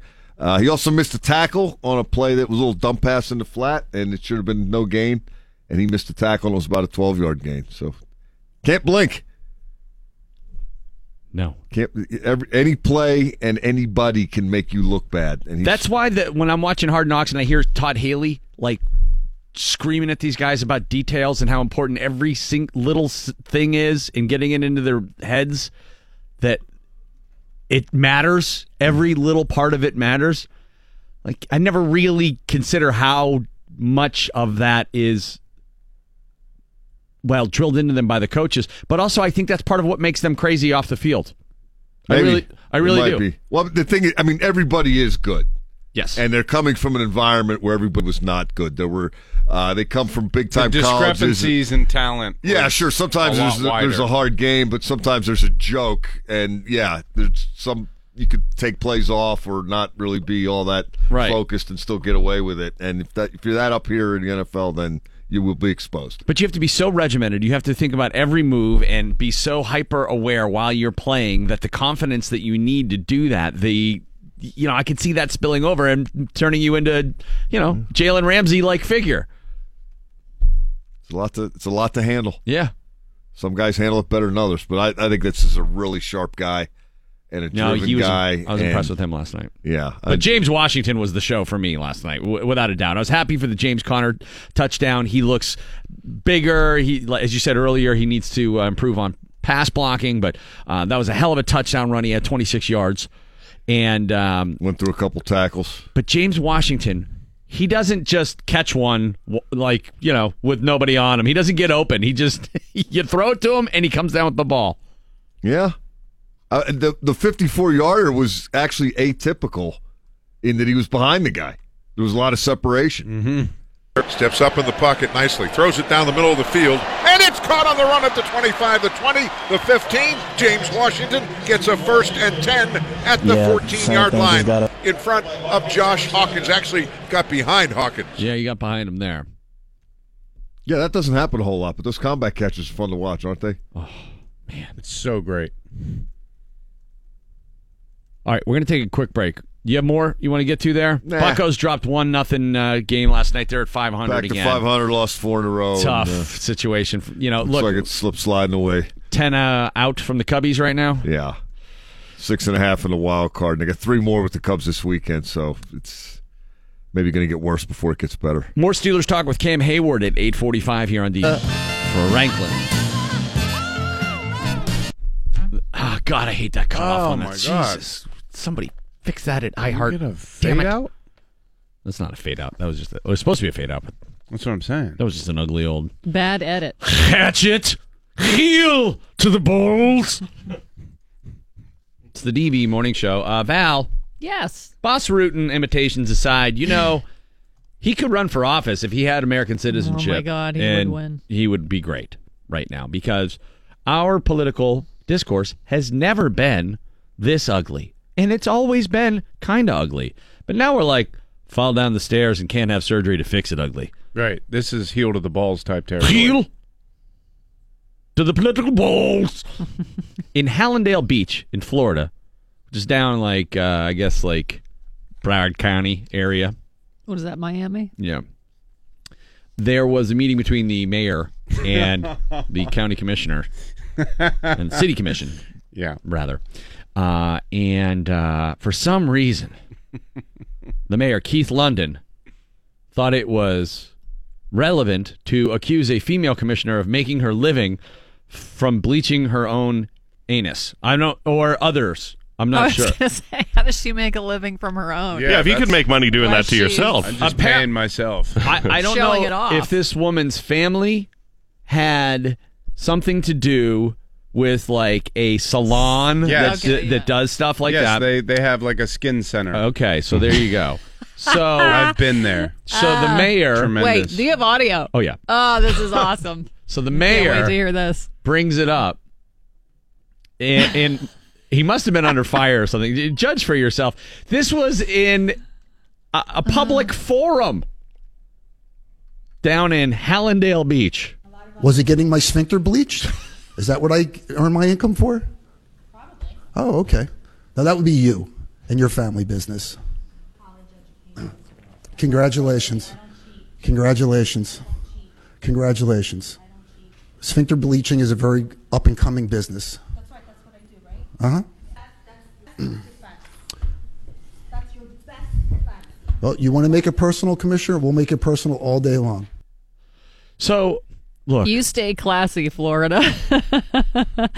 First the coral reef bleaching, now sphincter bleaching. We that a have growth to industry? Stop global warming. You'd hope that industry is tightening rather than growing. That's sphincter bleaching. Was he getting my sphincter bleached? Is that what I earn my income for? Congratulations. Yeah. Congratulations. Congratulations. Give her 3 congratulations. I have your pamphlet here. Wonderful work. This is great. Really nice stuff. This is gonna turn in. You know how you always see those videos? Well, not always. Once in a while, you see those videos from foreign countries where lawmakers just throwing chairs and punching each. That's what's gonna be happening here soon. Great before and after pictures at that center. Oh yeah, they have them on the wall. Yeah, that's nice. I like it. I like it a lot. I don't know. Remember, was there some office that Jerry Springer ran for? Maybe about the mayor of Cincinnati. He was the mayor of Cincinnati. And at the time, it's like, what is the world coming to? And now I think, God, Jerry would bring some dignity to things. He'd at least make a speech at the end that tried to tie it all together in some life lesson. Right. He'd have a final thought. Something. But Mayor Keith London bringing up the old sphincter bleaching, time-tested, tried and true political retort. Do I make my money from sphincter bleaching? Was he getting my sphincter bleached? People don't know. That's why James Polk beat Martin Van Buren. Yes, it was over sphincter bleaching. I knew it. Except it was powdered. It was it was a powdered anus. What do you have coming up here, Val? With a merkin that was like a powdered wig. Just had curls. What do you have next? Guys have better sex with crazy women. A study has proven it. Another one that, again, this did not need to have any money thrown at it. We're going to talk about it. A new pizza restaurant in Mountain View, California is pushing the limits of robotics and artificial intelligence by having machines replace humans in the kitchen. The technology is so advanced, it also keeps track of what customers order and predicts the pizza they might want before it's even ordered. Oh, but I always feel like places can predict what I want. I order from like 5 places, and they all know what I want. And then I order enough for like 3 people, and it's only me. Do you fake them out? Oh, yeah, all the time. Honey, the food's here. Thanks, man. Why? Why do you do that? I don't think I'm so lonely. And why is a single guy not ordering eating my all this feelings. food? Yeah, no, this guy, he's got a fulfilled life. Honey, tell the kids. Next time you should just panic, like in front of them. Kids, come on out. Kids! Kids! Where are the kids? And then just grab them by the lapels. You've got to help me find my kids. Randy Bauman and the DVE Morning Show. All right, we've got Pittsburgh Steeler Cam Hayward coming up at 8:45 to talk about last night's preseason game against the Green Bay Packers, which was, the defense. I know Cam wasn't playing last night. He didn't play. Oh, man. So he had front row seats. The bleep show. The most points the Steelers ever gave up in a preseason game. Ever. They made history. Save your ticket stubs. It'll be worth something someday. But Mason Rudolph, also not exactly an auspicious debut as a starter. Throwing a pick 6 immediately before you got to even pour your beer into your glass. Was that his first pass? Of the game. Yeah. Yeah. It was the first play of the game, I believe, wasn't it? After the kickoff. So, not to be outdone, Josh Dobbs threw his own pick 6 last night. It was relatively ugly early on last night in Green Bay. Full slot to the wide side right, looks to the near side. Pass intercepted, a walk-in touchdown, a pick 6 for the Green Bay Packers. Right out of the gate, he went to the out, and all of a sudden, Trayvon Williams stepped into the situation, grabbed the ball, and had nothing but green in front of him. But, hey, what are you going to do? He rebounded after that, and Coach Tomlin spoke to that after the game. I just thought his demeanor and stuff was good. We didn't play as well, and he's not alone in terms of that. I just thought we were a little tentative offensively and didn't make enough plays in the early going. Every year we get really excited about somebody at camp, and we make way too much out of it. That's the fun of camp. We start thinking about, we have the next Jack Lambert. I remember when Ryan Shazier had his first practice at camp. Oh, yeah. And everybody went crazy. This is the greatest athlete we've ever seen in black and gold. They weren't necessarily wrong about that, but he looked well on his way to becoming an all-timer. Sean Spence, they thought at one point, was going to be one of the greats on defense, or had the potential to be a great sort of unheralded asset for the Steelers. And then he ripped his ACL, MCL, and PCL. All the CLs. But with James Washington, something seems to be different. The Steelers seem to be actively trying to tamp down any expectations anybody has for him. So he had kind of a quiet camp outside of the media going, this guy never drops the ball. This guy catches everything thrown at him. But he hadn't been playing with the ones yet. We asked Ben about it at camp. Ben says, I haven't thrown him yet. I don't know. He's got to earn his way. He's got to earn his way up. Well, after that, which was 2 weeks ago, we hear nothing but this guy keeps doing it at camp. Last night in the game, he made 3 unbelievable catches. Yeah, he did. 2 great touchdown battle catches. I mean, he really was outstanding last night, and the combat catch got Coach Mike Tomlin's eye as well. You know, we saw that in Stillwater as well. So Latrobe, Stillwater, you know, all those are good signs because of the consistency in performance. Still kind of keeping it cool, but you have to be excited about what this guy might be able to do, particularly if Ben Roethlisberger sees him running down the field with somebody, can start to trust him as well. That receiving core is looking pretty deep. He doesn't have blazing speed. He's not always going to get open, but he always catches the ball. Be open. Yeah. All right, so we'll have more on that coming up from Cam Hayward at 8:45. Val has a news update for you now on DVE. What's up? Here's a Channel 11 Severe Weather Center forecast brought to us by Bridgeville Appliance. It's 73 degrees now at DVE. I'm Val Porter. The Vatican is telling victims of abuse by Catholic priests that Pope Francis is on their side. In its first statement since a report detailing decades of sex abuse in Pennsylvania came out, the Vatican said it feels shame and sorrow. The Vatican said, quote, "The abuses described in the report are criminal and morally reprehensible," end quote. The statement also said the church must still learn hard lessons from its past, adding there should be accountability for both abusers and those who permitted abuse to occur.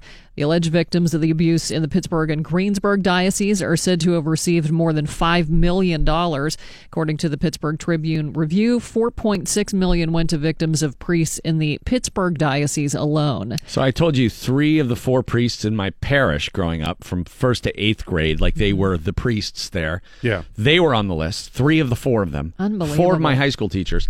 And, well, the guys that taught at my school, I didn't have them all directly as teachers, but 2 of them I did. One of them was my confirmation sponsor, and the other one did the mass for my confirmation. Wow. I mean, me and all of my friends were being sort of groomed all the time, and it's just so creepy to think back on.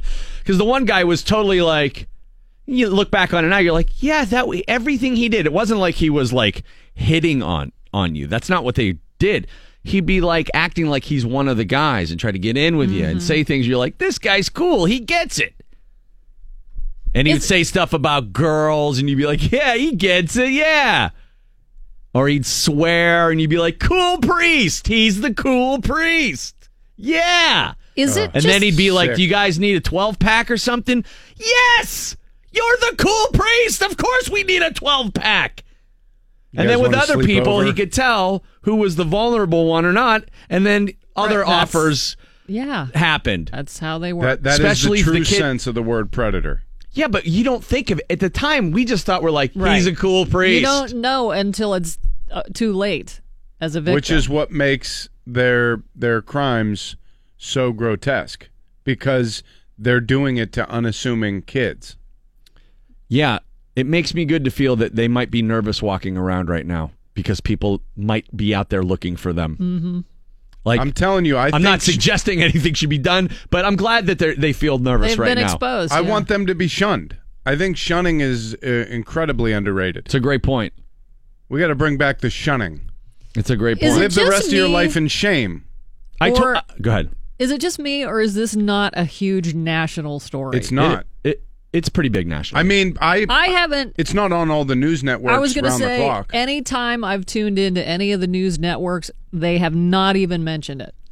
Well, the Vatican failed to even say anything about it for a couple of days, but Hugh Hewitt is a pretty well-respected conservative writer, radio show host, and everything. He has been blasting Donald Wuerl and saying, why hasn't the church done this? Done anything about this?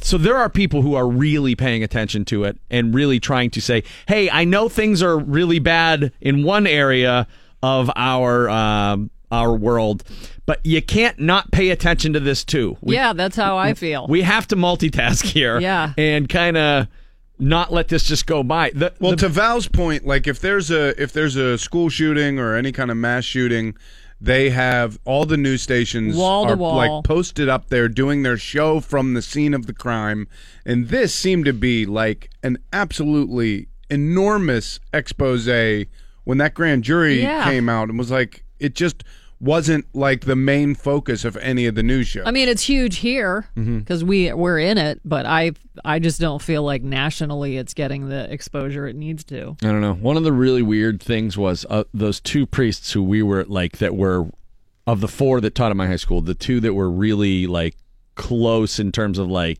my peer group. Mm-hmm. The one made fun of the other one all the time because we knew the one guy was a pedophile. Mm-hmm. We knew he was like... Was he the guy that took people to the cabin? Yeah, he'd go to Punxsutawney. He had cabins in Punxsutawney, and there was an extracurricular group called Teenage Action Club. I mean, how unbelievably ironic is that name? And they would do these retreats. Now, kids were doing it because they thought they were doing good. They were doing charity work. Mm-hmm. I was a member of TAC, Teenage Action Club, because I wanted it on my resume for college. Because they told all of us, well, if you don't have that on there, well, it's going to look like you're not doing anything. So that's super creepy in and of itself. But he would take kids camping and then furnish them with, it was always like the story of, I never went on that camping trip, although I think my brother did. And, this is how messed up you are as a kid. Like, I'm laughing and I'm making fun of my brother. I'm like, oh, dude, you got it. You went to camp, Mm-hmm. You for sure. And he's like, not me. But then they would tell stories of this guy giving them porn and like walking around in his tighty whities and stuff. It's so, but like you're a kid, you deal with it. Yeah. You know what I mean? Because we were like, whatever. That guy's a creep. Like, make sure to give him the Heisman as much as possible. So we completely disrespected that guy because we knew and it was like we almost knew that he knew that we knew. Yeah. But the other priest also would joke about that guy with us. And I told you like the one story of like, it's too graphic to tell. And we thought it was the funniest thing in the world because he was telling jokes about the other guy being a predator. And we're like, yeah, cool priest. He gets it. He totally gets it. Meanwhile, another shocking thing to me is that they basically had a network of priests who passed kids between them. Right. Yeah. The communication between predators is just unreal. The inherent problem in this entire horrific mess is that the people who need to know what happened here are never going to read these grand jury reports. I know people who are Catholic who don't want to know the details. My parents would never in a million years read this stuff. They don't want to know. They know it happened, but they don't want to know the extent of it because it's too important to them. And everybody who's a part of the Catholic Church and was raised in the Catholic Church like I was, where it was like, that was our community. It was everything we did. Yeah. Seemingly had a tie. Especially if you went to Catholic school. Into it. Yeah, I went to Catholic school, so even in the your summer, whole life. I was an altar boy. I played the organ in Mass. I was always involved with my church. And it just becomes such a part of you that you don't want to believe that there could be anything about it that's fallible. You want to believe in the pristine nature of the infallibility of... A man of God. Yes. And meanwhile, I was most of the time in the confessional in my life talking to a guy who was a predator. Yep. Like, that's messed up. It's such a drag. Does that affect you in any way other than just to think that's really messed up? I work with Catholic Charities. I believe in I believe that a lot of people are trying to do good. Oh yeah, there are the vast majority of people are trying to do good, but they also have a blind spot because of that. And there are a lot of good priests, a lot of good Catholics. Yes. And there are so many bad ones, and you need to weed them out and say people are bad. Yeah. And that's a tough thing to do. I understand it. So I try not to bash the church too much, although anytime I do say anything, I get like 100 emails from people, but I can't ever go back. Especially it's not for me. There was to church in general or just Catholic? Just I think the Catholic Church has come let over me to there. Come to my church. You guys are singing campfire songs. Like you're not getting into heaven going no. You don't know. Sorry. Or is that what Wrong. heaven is? Right. Just a big campfire. Just all singing happy songs. You guys are there's no way. You know what your religion always reminded me of? Canadians. It's like you're we're nice. Like you're almost it's close. Canadian Catholicism. Yeah, you're That's close. what it is. But you're not really one of us. We like God, eh? I never met a Canadian I didn't like. No, look, I'm starting to rethink all of it. So wait, is that why Mike secretly doesn't like us? Yes. No, but Mike he comes from an even more sort of devout church than the Catholic Church. Not devout. That's not the right word. What's the right word for what the Serbian Orthodox Church is? It's a hard one to describe. It to me, at least, it's always been more of a intimidating kind of do it this way well, that's how or else kind of thing. Is it fire and brimstone? Yeah, just I mean, I don't know. I haven't been exposed to a whole lot of Serbian priests in my life, but the ones I have were pretty hardcore. Yeah. Terrifying. What does that mean? Long beards, gothic. And I'm not trying to paint them that they weren't concerned about your well-being, your soul. Your soul and your eternity, and they wanted the best for you. But it was it's very regimented and structured, which the Catholic Church is too. But there's I never got the impression that it was a lift you up kind of deal. It was more you better do it this way or bad things, man. To quote Dennis Hopper. Yeah, they kind of deify the priest in the Catholic Church. And that's a bad thing. And that's what some of those documentaries say, especially back in the 50s and 60s. You never question a priest. No. Like, you don't ever say anything about a priest. Right, and I think they're the people that you should question. And that's how it got covered up so much. They have power over people that goes unquestioned, and that needs to change. But I don't know if this applies, but when I got married the first time, I married a Catholic girl. Yeah. And I had to do the classes. All the things. And because I was getting married in Michigan, and she was still in Michigan and hadn't moved back here yet, I had to go out there sometimes to go to the classes, but I couldn't make it to all of them. So the priest said, all right, you got to go see your Serbian priest, and then he's got to report to me that you're doing this. And I went to my Serbian priest, and he said, I'm going to tell you two things. I don't know why you're taking marital advice from a guy who doesn't get married. And number two, if he's got a problem, tell him to call me, but I'm not sending him anything. Yeah. I'll fight him in the parking lot. And I reported that back to the guy, and nothing ever happened. He backed down. Yeah, it's really tough. But I mean, that is weird now that you mention it. Why would you take marital advice from somebody that doesn't get married? And I'm not trying to bash anybody or anything. I'm just that was my experience. That is an obvious. But that was kind of the hey, Father, I need this. No, it's going to be like this. Well, I'll tell you this much: if we learned that any other club, group, religion, if this was Scientology, and then we learned it was the biggest institutionalized pedophile ring ever recorded, there's no way they would be allowed to continue functioning. No. I'm not suggesting that should happen for the Catholic Church. I'm saying you can't do nothing. If you watch the movie Spotlight, at the end of the movie, they list all the countries and how many it's stunning, and how many decades this has been going on. It is shocking. That scroll goes on for quite a bit. So, I mean, it's a tough subject to talk about, but hopefully, again, the people who are the devout Catholics who say, well, evil is everywhere, and they're just going to plow on with their day, hopefully they read that and understand that the power that they're wielding is much greater, and it's destroyed so many families that, I'm wondering where the karmic balance is for the ones that were helped versus the ones that were hurt, because I bet the weight started to grow on the side of people who were hurt through the years, as that it just got exponentially worse, because it obviously did. When you read that, it got worse and worse. Mm-hmm. And they say, oh, it got better. It didn't. And the details are so lurid and unbelievable. But sickening. Yeah, I'll never be one of those like, burn down the Catholic Church. It's just, I know the good that it can do for people. I'm not one of those people. But I do wish that they would look inward a little bit more and see that there's a lot of harm that can be done if you let that power go unchecked with people, which is not exactly the most feel-good Friday morning stuff to talk about. No, I'm telling you, move over to Canada, man. You guys are you're the Canada of religions. Come on in. I joined. I did what you're telling him. I left the Catholic Church. I was I was just kind of drifting for a while, and I joined your church. Presbyterian?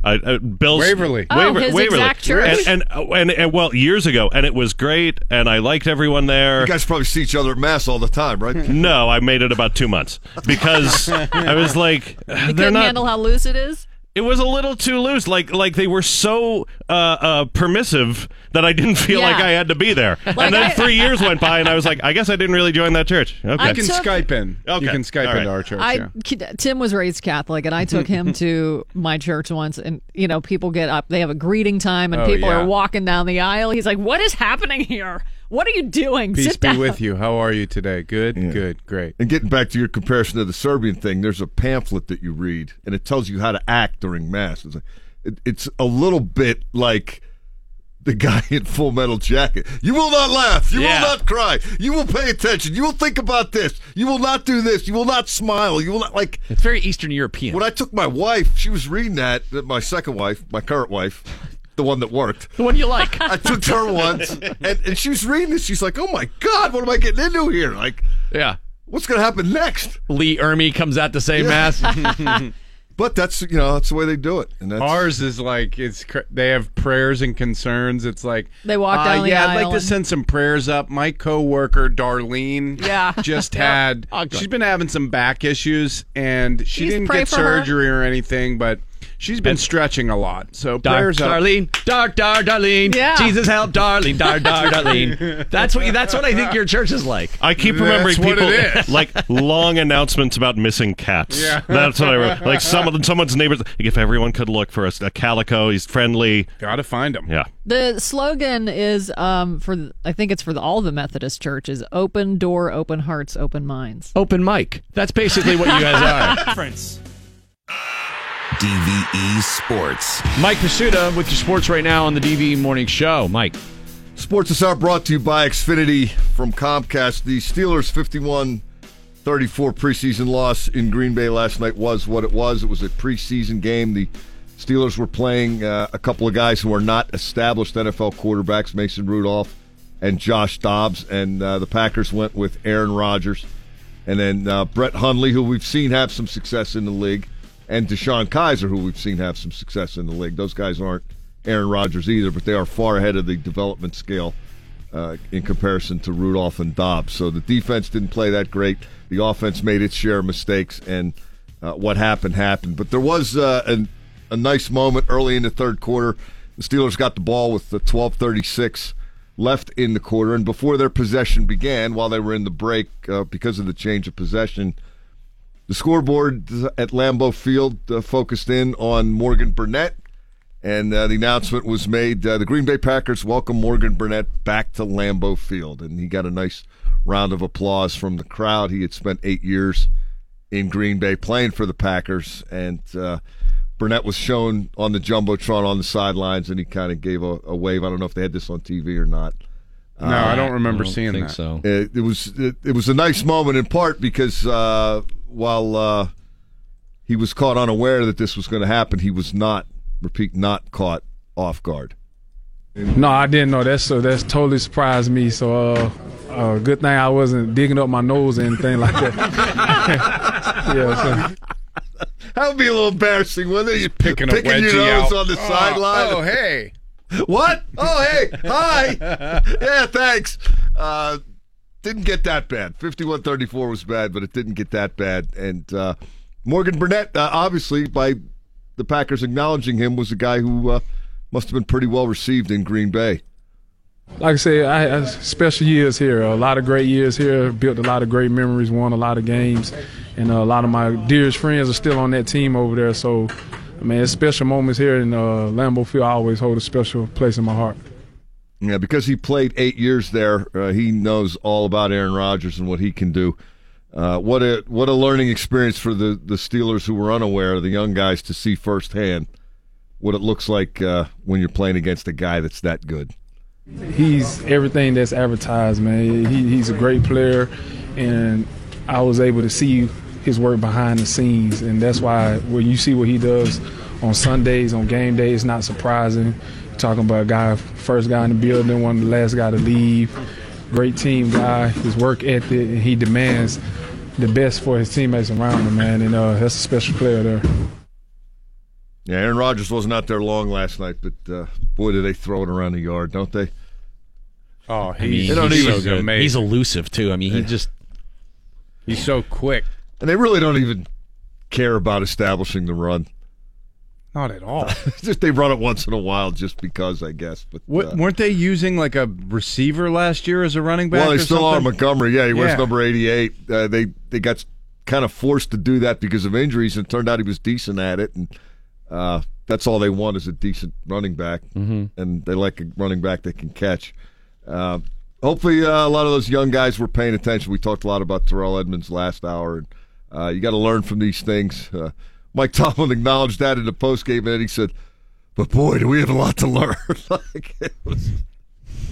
You want some stuff on tape that you can use in a corrective context, so the guys will get it. See, Right. I told you to do it this Exhibit way. A. You did it that way. Right. Look what happened. But it's going to take a while to go through that tape and make all the corrections. Lawrence of Arabia length of a tape. Gone with the Wind, intermission. Okay, everybody go take a bathroom 2 break. cassettes. We're going to come back. We got another 2 hours of this crap. It was what it was. Mason Rudolph, one of those young quarterbacks that the Steelers used. He is a long way from being Aaron Rodgers. He's a long way from being Landry Jones right now. But at least Mason Rudolph now knows that he can bounce back from a game-opening pick six. Not the way you want to start at all, but I was happy with the way we responded as an offense, came back, put points on the board, and just like any other game, a lot to learn from. I felt more comfortable out there. It's just a second game, but a lot of mistakes that are correct on the tape. Yeah, he didn't come unglued, which I think is a positive. That was a little intimidating having to go through what he went through at the start of the game. with the crowd screaming down on him and just But I think you saw a lot of things that we have seen, those of us who've been up at camp the last 3 weeks. Rudolph looks like a guy who understands how to be the quarterback. Not that he executes everything perfectly, but he gets the I'm the guy in charge aspect of it. I have to deal with everybody. I have to get us lined up. I have to sort of be that guy. He gets that. He's got this ball security needs a lot of work. You saw James Conner. He's turned a lot of heads up there. With his ability to run the football. He looks strong. You guys have talked about James Washington. Guy comes down with the ball. That's what they said he did when they drafted him, and that's what he's done since they have drafted him. Terrell Edmonds is being put in a lot of situations as a number one pick, and sometimes he makes the play, sometimes he does not. But he's an athlete that can do a lot of different things. So, progress being made. I would like to see more defensive guys get on the field instead of be hurt. TJ Watt, Sean Davis. I would like to see James Washington play a couple snaps with Ben Roethlisberger in the next game because I think it's time now. They obviously had a plan with this guy and they wanted to bring him along slow and make him earn it. But now it's time to start building that rapport with the guy who's going to be playing quarterback when the games count. Cam Hayward, brought to you by Don's Appliance. When we come back here on your home of the Pittsburgh Steelers, 102.5 DV Morning Show. Joining us right now, brought to you by Don's Appliance. It's Cam Hayward. Good morning, Cam. How are you? I'm good. How are you? Okay. So, it could have gone better. Yeah, I think it could have gone a lot better. Obviously, you don't want to lose any games, no matter if they're preseason or regular season. But there's a lot to learn from this loss, and I think everybody on our team looks forward to growing from this. But don't Cam, if you're going to lose, you might as well make history. Right. And that's what they did last night. I'd rather stay away from history. That historical context anyways. The most points given up in the preseason. It's hard to really gauge how bad things like that are when there are so many moving parts and there aren't starting the cohesiveness of the starting defense that you hope to see out there. Couple pick sixes in there. Yeah, and throw that in the mix. It's hard to completely gauge how far along the defense is. In your mind, what are the number 1 and 2 things you guys need to work on? Understanding assignment. I think on defense, you gotta. I thought we played a lot of man. That's something we wanted to show. But with that, you got to be able to keep your leverage and keep everything. You can't get beat in your inside coverage because, man, they're just going to continue to run, slant and, a lot of crossing routes to, mess that up. I think our tackling's got to improve, but then I think the main thing that really stuck out is you got to win the turnover battle. Through it out, I thought we won the rushing battle with our offense winning and our defense, them not really running the ball on us, but, not winning the turnover battle and then having 2 pick sixes, that's a formula where you don't win. Cam, you guys practice against a pretty good offense, but playing Aaron Rodgers and Jimmy Graham, even though they weren't out there for that long, in that environment, what kind of growth opportunity does that present to some of your young guys, a rookie such as Terrell Edmunds, for example? Yeah, I don't think there's ever going to be a rep he can't learn from, whether it's good or bad. Sometimes you got to have those bumps to understand what you got to do here, what you're going to get. I think in the NFL, you get spotlighted a lot more because you're young, with big tight ends, because they want to see if you can guard these guys. They're big, athletic, and we're going to put Terrell in situations where we need him to do that. And the only way he's going to learn is if he's going to go against the best. Aaron Rodgers is a heck of a quarterback, and Jimmy Graham is no slouch at all. So you got to be ready to defend those big guys. I talked to him just for a couple minutes after the game, and he was fine. He was breaking it down analytically and talking about there's no way he's losing his confidence. Did you see encouraging things on the sideline or as these guys are going through what they went through last night? Yeah. I think he knew his mistakes early, and then now it's time to iron out those mistakes. I like his confidence. The kid doesn't get rattled. He understands what we're asking of him. We're just trying to make a complete product after that. Cam Hayward with us right now after the Steelers lost to Green Bay last night. And there was one big splash offensively that got Steeler fans pretty excited. And that was Wait, are you talking about the guy running on the field? No, that was the best tackle of the night besides Morgan Burnett's open field tackle. That guy was great. That was amazing. Yeah. Man, that guy rocked. Oh, the cop totally. Great form. Good leverage. Yeah. Yeah, well, it was like someone was like holding up a pop-up dummy, and they just told him to run through it because they already had him arrested, and then the other guy just came and knocked him out. That is just bodied him. Yeah, James here, I ironically was sitting next to, in a local establishment, next to a picture of the James Harrison hit on the Cleveland Browns fan that ran out on the field. That was the best hit of a fan I've ever seen, but last night's was pretty close. Yeah, the police, the guy, he left his feet and just went for the air and knocked the dude out. And then the guy, you could tell the one guy who got arrested, he was like complaining because his arms are too tight or something. Yeah. Like, dude, you ran on the field. Yeah. Of course they're going to hem you up so you can't get out. Yeah, I wonder what he was complaining about. That makes sense. Okay, he was complaining about it being uncomfortable. You know what I think they should do there, Cam, is if you want to run out on the field, that is one instance where the police get to use their tasers, like all of them. So you can just light the guy up so we have it on YouTube forever. And, like the policy television stations have where they don't want to show those guys. No. Now we show them, and we show them all get half electrocuted for eternity, and we just make GIF files of those and spread it around Twitter for all football eternity. It's a thought. They have it on like TV shows like Live PD, so yes, you'd be able to find it there. Oh, or they should have to play one play. Yeah, that might work out a little bit better. Yeah. You're getting the ball. We're turning around and handing it off to you. Yeah, like that dude who tried to show up at camp this past weekend. What was that all about? Maybe that was the same guy. It might have been. Was that Roy Polamalu that showed up to camp? Who was that guy? Man, I don't know who that was. And so one of our safeties, Jordan Dangerfield, he's like, "Man, you got to get this guy off the field."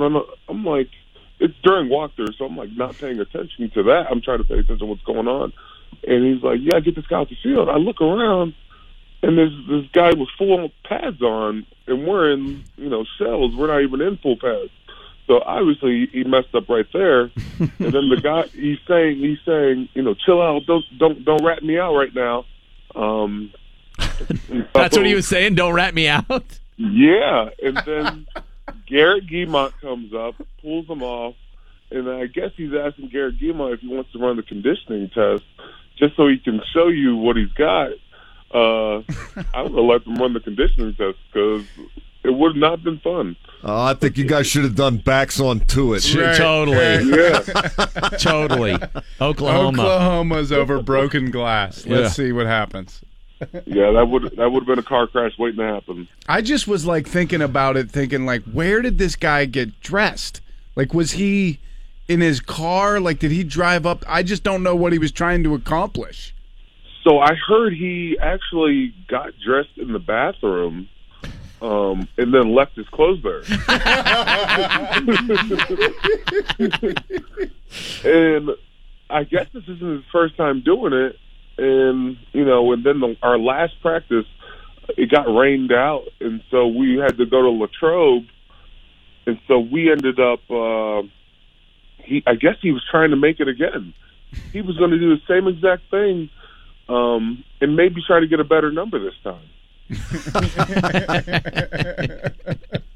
Well, I don't think he would have done that well last night. And the Steelers D, although they gave up 51, I was going to say the offense did have a couple of moments where you're kind of excited to see people doing well, namely James Conner and James Washington both having big nights. Yeah. James Conner is, I think he's, really taken leaps and bounds from last year. I think coaches really challenged them, and I think James has challenged himself.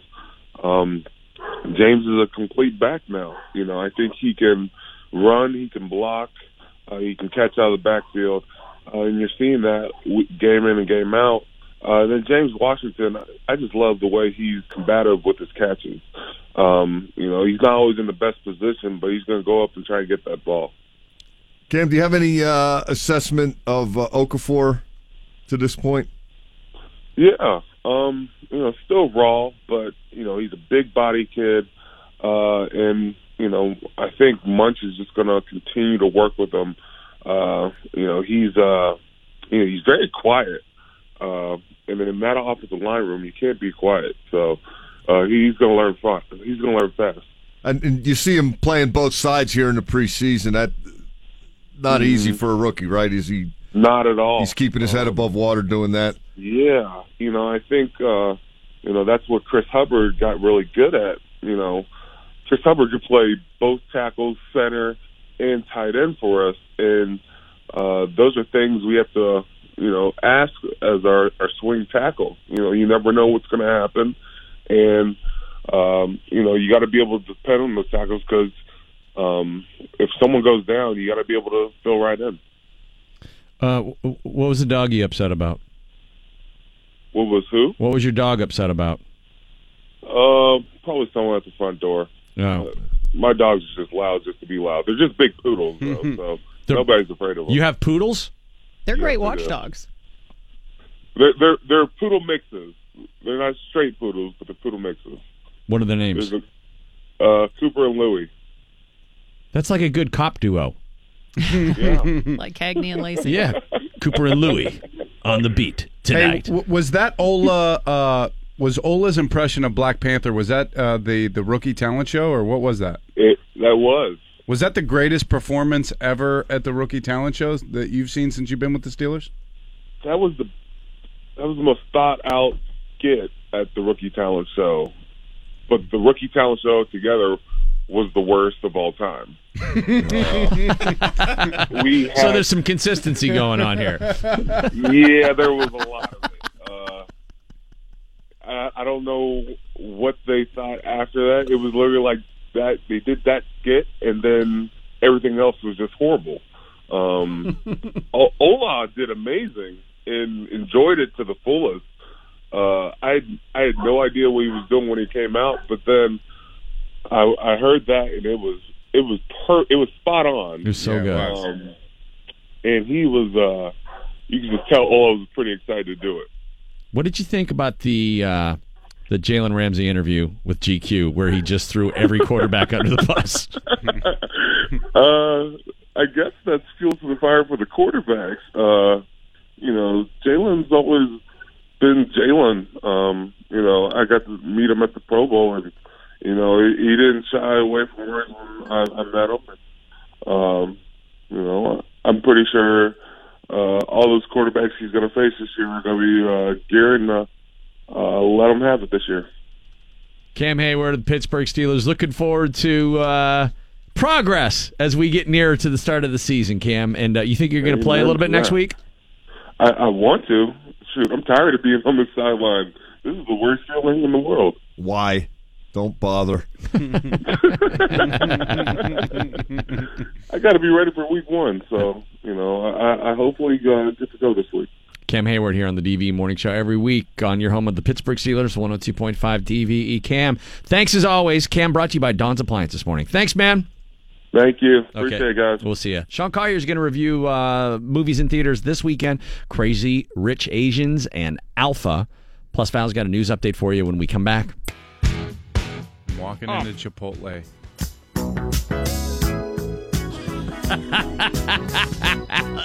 Oh, yeah, dude. Can I help you, sir? I didn't know this was Ray Parker Jr. Yeah. You bet you can.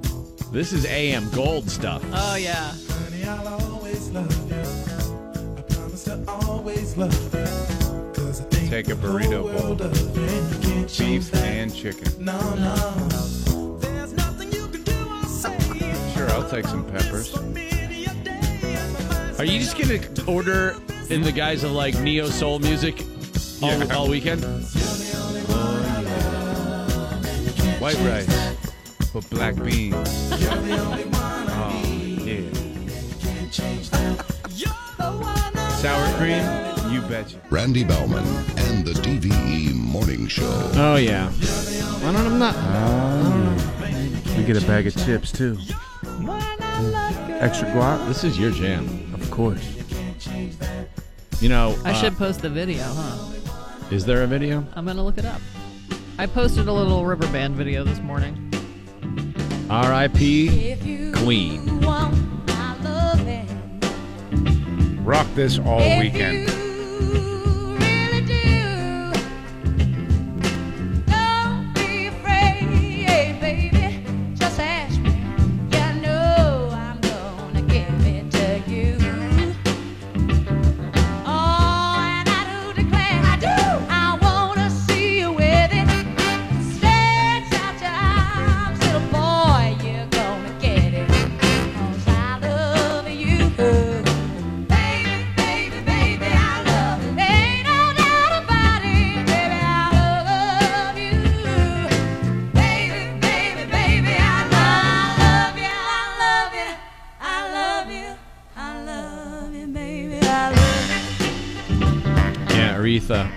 We got another ramble coming up at the Rex Theater on September 28th. Tickets are on sale for that right now. And in light of Aretha's passing, we're going to do a special tribute to Aretha that night. Yes. Featuring Kiki Brown on vocals, Addie Twigg, Lindsey Smith, and we're waiting on a couple other ones, too. We're going to try to just carve out a big chunk of the night for Aretha. Tickets available at Ticketfly at the Rex Theater box office as well for the Gray Area Productions Ramble at the Rex, and we got a hell of a lineup that night, too. When is it again? It's September 28th, and Clinton Clegg will be there, Chet Vincent. Jim Donovan's going to play drums that night. Jimbo Jackson will be there, Molly Alphabet. Bill Deasy will be with us as well. Dave Wheeler's going to be joining us. And Josh Verbanitz from Meeting of Important People. Jen Wirtz is going to be there. It'll be a great night. That's September 28th at the Rex Theater. And like I said, a big part of that night is going to be carved out as a tribute to Aretha Franklin. So get your tickets now at Ticketfly for the Friday, September 28th show at the Rex Theater. Val, what's up? Here's the Channel 11 Severe Weather Center forecast brought to us by Dormont Appliance. 11. It's 76 degrees at DVE. The news is brought to us by CCAC. Life expectancy is down in the U.S. and most other high-income countries. A new study finds life expectancy fell in 14 of 18 high-income nations from 2014 to 2015, along with the U.S., other nations where people aren't living as long include Canada, Britain, Germany, and Sweden.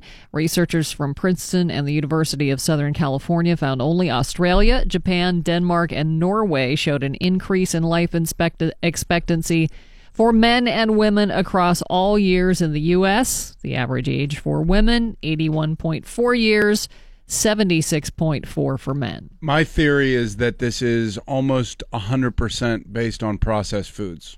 That sugar will be considered as deadly and cancerous as tobacco at a certain point. It's in every single thing we eat. Sugar? Yeah. Yeah. It's a killer. Yeah, good luck, man. I don't know. It's a killer. We can't get Roundup banned. They're bringing asbestos back. Yeah, exactly. I don't like think it's the McRib. Why are we bringing that back? The war with the war on sugar is a little far down the list of things we're going to get to. I'm not saying you're wrong. It's important. Well, everyone has to wage their own personal war on that one, I'm afraid.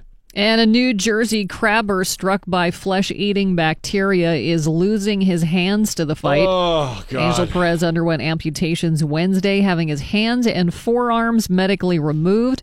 He was crabbing last month in the Maurice River when he started experiencing severe pain and swelling and was hospitalized with a bacteria that has eaten away at his limbs. Oh. His family says the gangrene that destroyed his arms is still present in his legs, meaning further amputation could be necessary. Again, these stories just freak me out. The earth is going to be fine. Yeah. It's going to spit us out. This is nature's just walking up to us at the corner of the bar and saying, I can take you out anytime. Yeah. And it's starting to happen. Did you see the roof collapse at the South Hill? Oh, yeah. South Hills Village. South Hills Village yesterday? Yeah. Yeah. There was a waterfall right outside of Vicky's Secrets. Pittsburgh summer is basically just flooding. Yeah. It's like a flood a day. Mm-hmm. It's nice. It's real nice. I'm going to move to Seattle where it's sunnier. There's the red tide happening down in Florida now. Yeah, state of emergency. There are wildfires everywhere in the Pacific Northwest. Bacteria is eating people's hands and arms and legs. In New England. If you're buying a house, just hedge your bets. We got neighborhoods with Hill in the name. Pick one of those. Troy Hill, Polish Hill, Squirrel Hill. There could be a few places. That Mon Wharf, don't get used to parking there. That's eventually just... Oh, no, I know. Yeah. I don't know why they James even Cameron have will be that going. open. Yeah, James Cameron will be down there in a little vessel. If it's cloudy, that thing floods. I was up on Troy Hill the other night, man. I went and had dinner at Scratch, which is a great place if you've not eaten there. But Troy Hill is so cool. Yeah. It's such a cool neighborhood. I don't know if I've ever been up there. Oh, dude, just drive up Rialto Street. Or Isn't go it go the normal way. No, they reopened it. Oh, did they? Yeah. Rialto is like one of the steepest streets in Pittsburgh. It's right off 28. You know, you can turn right and go. Should I wait till January and it's icy? For sure. And it's so skinny. So you are basically vertical with another person 2 inches from your door there. Yeah. It's a tight drive. But the neighborhood's awesome, and they're building a lot of new stuff up there too. Had lunch at the Pear and the Pickle yesterday. You been there? I have not. I heard it was great. Yeah. And in 50 years it'll be riverfront property. So buy now. Wine drinkers are embracing the can. Hey-o. According to research by Forbes. Sales of canned wines increased. Leaving the cube, embracing the can. If you got a blush, don't embrace the can. That's not allowed. Guys, I'm done with the box. That's what Lev Bell's doing all off season. I'm strictly canned from here on out. Canned wine sales went up 43% in the last year. Wines in general, however, remain pretty flat, so that's the big deal. People are like, these corks are really getting in the way of me getting drunk faster. I'd like to do this. Pop a can of Merlot. Yeah. I mean, whatever. Chug. Yeah. Chug. You don't want maybe you're tailgating or having a little picnic and you want the glass around? Sure, whatever the vessel is. Nobody really cares. Embrace the can. How did the can become a euphemism for butt, by the way? Why are you asking me? I don't know, because it comes from it's like an early area. I'm gonna kick him in a can, like What the hell? How did that even a can? I don't know. Got nothing. I think it's the room for the euphemism for the toilet. Yeah. And then it's like the can. I don't know. I don't know about your detective work there, Lou. We don't also call it the WC. I'm going to kick him right in the John. Yeah, that's true. Well, can. There's got to be a good reason for it. Why are you going to the can? Nice can. It's so hilarious. Why are you saying that looking at me? Can. Eating a banana. Terry Woodford has worked in the music industry for a long time, working with legendary groups like the Supremes, the Temptations, and the Commodores, but these days he's using his talent to create music for stressed-out shelter dogs. His latest works, which he calls Canine Lullabies, is a mix of the sounds of a human heart to traditional lullabies. The end result sounds like the melody of London Bridge, for example, but with New Age-inspired music and vocals and a thump-thump in the background. The tracks have been played at animal shelters here in America, as well as in Britain, India, and Australia, and sure enough, they seem to have a magical effect on animals. Volunteers at the shelters have found that Terry's creations help reduce barking and generally lower the stress levels. Dogs calm down and seem to feel at home much quicker when the special music is being played for them. Music soothes the savage beast, I guess. What? Yes. Why is that funny? I just pictured your dog being savage. Oh, no. Did you see the video of the donkey that saw the girl that it really liked the other day? It's like one of those like Twitter accounts that are like, mass followed. Did it get punched? No, it was like it came out of the barn and it saw this like teenage girl that he loves and just started like crying and was like so happy to see it and just like rubbing his like huge donkey face all over her. Oh. Just moaning like, oh, everybody else here sucks. And I thought like, wow, I didn't realize donkeys had that much emotion. I'm going to be nicer to donkeys going forward. There you go. No wonder Eeyore was so sad. Used to protect goats. They have feelings too. Yeah, and like I said before, I mean, I hope somebody told the donkeys that they have to fight the coyotes. An Arizona cop took the idea of body cameras to an unexpected place by using his department-issued device to make a sex tape in his office.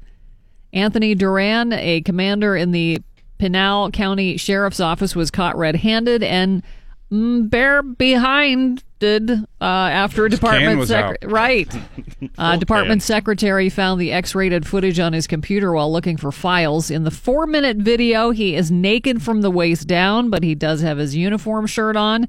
And the woman he's with is completely naked. A deputy examined the hard drive of the computer and discovered a folder titled Fun Times, containing over 36 gigs of images, including numerous photos of the officer's personal nightstick and lots of other things. In his defense, he was off duty at the time. However, he was still relieved of his badge and his gun.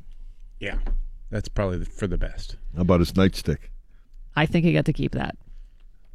The straw that broke the marriage of Johnny Depp and Amber Heard 2 years ago was someone who left a dookie in the bed.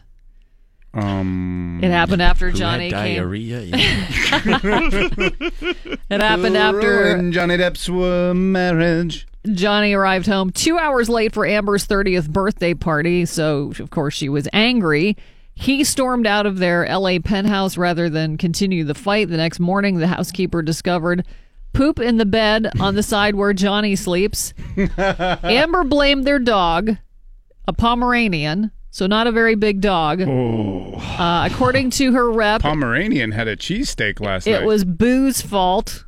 Boo has some serious bowel control issues, according to the rep, but the housekeeper said it was way too big to be from Boo. More like Johnny Dump, am I right? Amber is, of course, denying these claims. Scarlett Johansson, the world's highest paid actress, according to Forbes. The actress earned $40.5 million this year thanks to the Avengers movies. Angelina Jolie, number 2, with $28 million. Most of that coming from her salary for the upcoming Maleficent 2. Jennifer Aniston, third, with $19.5. Her money comes from endorsement deals with Emirates Airlines, Smartwater, and Aveeno. Jennifer Lawrence, fourth. Reese Witherspoon, fifth. Mila Kunis, Julia Roberts, Cate Blanchett, Melissa McCarthy, and Gal Gadot rounding out the top 10. Finally, Aretha Franklin's family reportedly planning to hold a public memorial service for her at a museum to accommodate a large number of attendees. TMZ says one will be held at the Charles H. Wright Museum of African American History in Detroit, a place Franklin is said to have visited frequently. Her family is reportedly expecting thousands to come and believes a traditional church would be way too small. A date for the service has not been set. I was reading an article about her yesterday. She had her first kid at 12 and her second at 15. What? Yeah. I knew she had kids when she was 21. I didn't realize it was that young. Yeah. According to, I think I read it in the New York Times or the Washington Post, one of those. A lot of people are wondering, what should we listen to? What Aretha albums? There's so many. This is the one that everyone's talking about, Amazing Grace. 1972 recording. It's pretty incredible. And there's actually a movie about this that has never been released. From 1972 in Los Angeles' New Temple Missionary Baptist Church. She recorded this, and it was shot by Oscar winner Sidney Pollack. It's been in technical and legal limbo for years. And then a former record producer and UCLA professor named Alan Elliott completed it over a 7-year period after Sidney Pollack's death in 2008 and prepared to show it at the 2015 Telluride and Toronto Film Festivals. But just hours before it was to screen, Franklin successfully blocked the screening of the film, winning an injunction in Colorado against the festival. The movie was shown to industry buyers in Toronto but never screened for the public. It has not been released or seen. Her death now raises the possibility the film could be shaken loose via an agreement with her family. So you might end up seeing the movie of this recording, and most people who are in the know say this is the holy grail of Aretha. Yes, they did.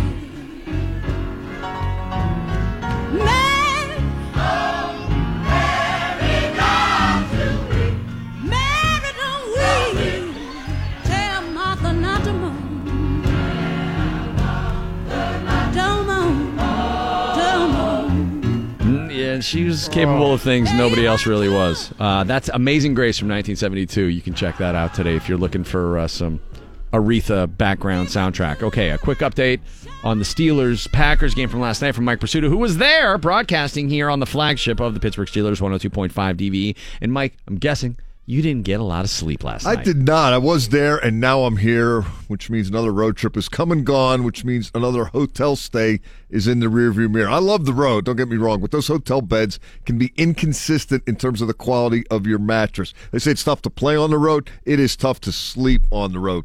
But that's one thing I never have to worry about before home games, and thankfully I'm back just in time to take advantage of Mattress Firm's most popular deal. You can get savings of up to $600 across America's best-selling brands. We're talking about Beautyrest and Serta, and you can get 0% APR for 6 years. That's the best financing Mattress Firm has to offer. Mattress Firm's 120-night low-price guarantee also allows you to shop with convenience and confidence. They'll beat any price on comparable mattresses, even one bought from Mattress Firm for up to 120 nights. And Mattress Firm's 120-night sleep trial lets you test drive your new mattress. If it's not the perfect match, you'll get your money back and they'll help you find the right fit. This sale won't last long. Go to Mattress Firm today and get a king for the price of a queen and a queen for the price of a twin. Call 1-866-780-6220 for credit costs and terms subject to credit approval. It's the best time to buy from Mattress Firm. See you there. DVE Sports. Mike Pursuta with your sports right now on the DVE Morning Show. Mike, what's going on? Sports this hour brought to you by Jared, the Galleria of Jewelry. 51-34 Packers last night at historic Lambeau Field. The Steelers fall to 1-1 in the preseason, and they had their share of, as Mike Tomlin referenced them, learning experiences, things they can grow from once they watch the tape and see how badly they screwed up, as much as they screwed up stuff last night at historic Lambeau Field. But it wasn't a complete disaster. There were some positives. Terrell Edmonds had a hard time covering tight ends, whether the tight end we're talking about was Jimmy Graham or Robert Tonyan, but the number one pick did manage to make a pretty splashy play on special teams, forcing a fumble and then recovering it on a kickoff. Like I said, I'm going out there. I'm just trying to play the game. Whatever play comes my way, hopefully I can make it. That's my whole mindset of things. Just go out there, help the team out the best way I can. I only played punt in college. Only played punt. But this is all good. Just go out there all four. Like I said, wherever they put me, I'm going to go out there, try to make a play, help out the team the best way I can. Yeah, when he says all four, he means punt, punt return, kickoff return. That is a healthy special teams workload. They're going to expect this kid to play some defense this year as well. He is going through it and learning as he goes. Another guy who stood out, James Washington, the second-round wide receiver from Oklahoma State. Another 5 catches, 114 yards, 2 touchdowns, and just, doing the stuff that he does. Here's Mike Tomlin. We saw that in Stillwater as well. So Latrobe, Stillwater, all those are good signs because of the consistency in performance. He has been nothing if not consistent since OTAs. All right, it's time to get him out there with the ones, and let's see what he looks like with Ben throwing on the ball, and they need to establish a rapport. Why did they do that with him, Mike? Was it just because they thought he wasn't learning the plays or running the wrong, making mental errors, and they wanted to just There were mental errors early, but as the wide receivers coach Daryl Drake told me last week, they wanted him to feel as if he was earning it and appreciate how hard you have to work to keep trying to get better. I think Drake's line was, we're not going to anoint him. We want him to feel like he has to get a little better every day, and that's what he's doing. And, okay, he's done that. Now put him in the game. Right. With the real players. Put your best players on the field at the same time. Because he can help. James Conner looked pretty good as well. His first carry went for no gain. His second carry lost a yard. But the third time the Steelers possessed the ball, he ran for 8, 24, and then 26 and into the end zone. James Conner said he was doing what he does. I try to run the same. I try to be running the same ever since first started playing football. Just run fast, run hard, make quick decisions. So I've been just doing the same thing I've been doing. Yeah, touchdown run, pretty nice, spinning and breaking a couple tackles, and off he went. The Steelers also got called for their first leading with the helmet penalty of the preseason. They had avoided that in Philadelphia, but Cody Sensabaugh got flagged last night. He wasn't so sure that it was a call that was justified. Sensabaugh thought he led with his shoulder, if anything. Here's his take on it. I think they called low in my helmet, but I didn't even really hit him, really. So it looked like you had all shoulder on. Yeah, I thought I did too. The little bit of contact I did make on the play, but I don't know. I have to watch it on film. Hopefully they rescind it, though. I ain't trying to give them no money for it. Yeah, that was Dale Lawley from our DV pregame show and DK on Pittsburgh Sports. Dale had predicted last night on the DVE portion of the pregame that the Steelers would get a lowering the helmet penalty because they didn't get one last time, so they were going to get called. The officials are figuring this out as well as the players. It's been really, from what I've been able to ascertain, it's been really sporadic and inconsistent. There was a call in the Patriots-Eagles game last night that was, if it happened in a pivotal part of the game, it would be, we would talk about it for a week, and I have a feeling that this season we're going to be talking about a couple of rule changes, between games from Sunday to Sunday. There's going to be multiple incidences of us talking about the helmet rule and the new catch rule, and I don't know, possibly some shuffling around on the new special teams rule, although the kickoffs haven't seemed to look all that different, have they? No, those guys really seem to get down the field without the running start, don't they? I thought there was going to be a lot more explosive returns. Why were we doing 3 the short approach kickoffs last night? They were like kind of popping them up and pooching them. Is that something that Danny Spencer was just working on? See what if that works, if teams have, because you only have 3 guys in that 40-yard area. Right.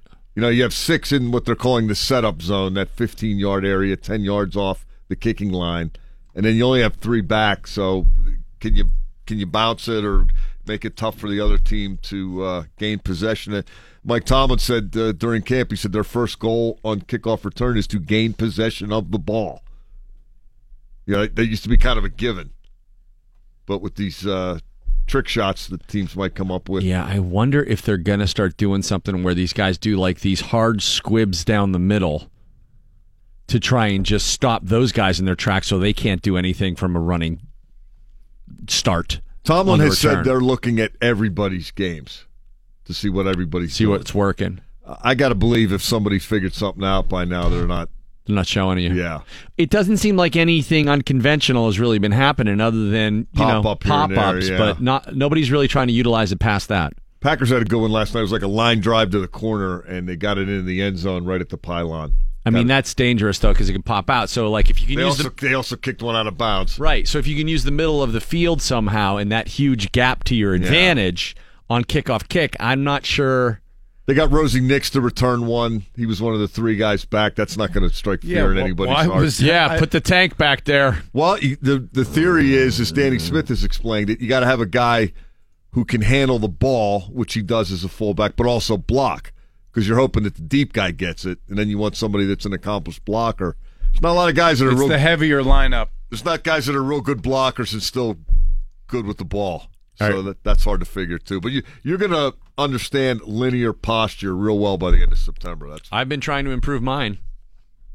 I've noticed. You are going to hear that. When we come back, Sean Collier reviewing Crazy Rich Asians. And, boy, it makes you want to say crazy, doesn't it? Crasians. Crazy Crasians. Let that... It's the DVE Morning Show. I was Go ahead, like, finish it. No, in the limited defense of No, the Catholic Church, in the only way that I think it's better than what you guys do in that Canadian church that you're in, is Presbyterian. we have better songs. I disagree. Yours are, you have Canadian campfire songs. Yes, which are fun. But we sang those in children's church. But That still. wasn't like in the sanctuary. We're not singing anything that would make Donny Osmond go, this is a little tacky. This is a little much. Was there organ accompaniment? No, they had like somebody. No, they had in your church. Look, if you can go in your church and there's like somebody playing the song on a guitar and they're asking another parishioner for a capo. Can you have a capo? I mean, and someone's playing a tambourine. That's what's wrong with a tambourine. That is not That's a church. wonderful instrument. It has to be gothic. Your songs My sound like church the has CIT a song from puppet the show. movie Meatballs. We are the CIT, so pity us. The brats, the food is hideous. We're That's gonna our smoke fight song. and drink and fool around with Nookie Mama. No, it's our CITs. That's what your church songs sound Deep like. and wide. What is it? Deep and Oh, wide, good. there's a fountain flowing deep and wide. This is the worst lead-in I've ever had. Sean Collier. Sorry. That's okay. We do have the international ring of pedophiles as a big minus in the Catholic Church. So the songs don't exactly push us past you in that regard. Sean, what do you have going on over there? We're all stressed. That's again an awkward transition, but we all have things going on. I know for me personally, if someone had honked at me passing in the car, I probably would have gotten out of the car, ran after it like the T-1000, and used all of my pent-up stress to just shot put it over Mount Washington. That's where my brain is at right now. So sometimes you have to take care of yourself. You know, you got to have a nice cup of tea while riding down the lazy river at Sandcastle on a giant mattress of goose feathers, or see Crazy Rich Asians, which is just so gosh darn nice and pleasant. It's just the nicest time.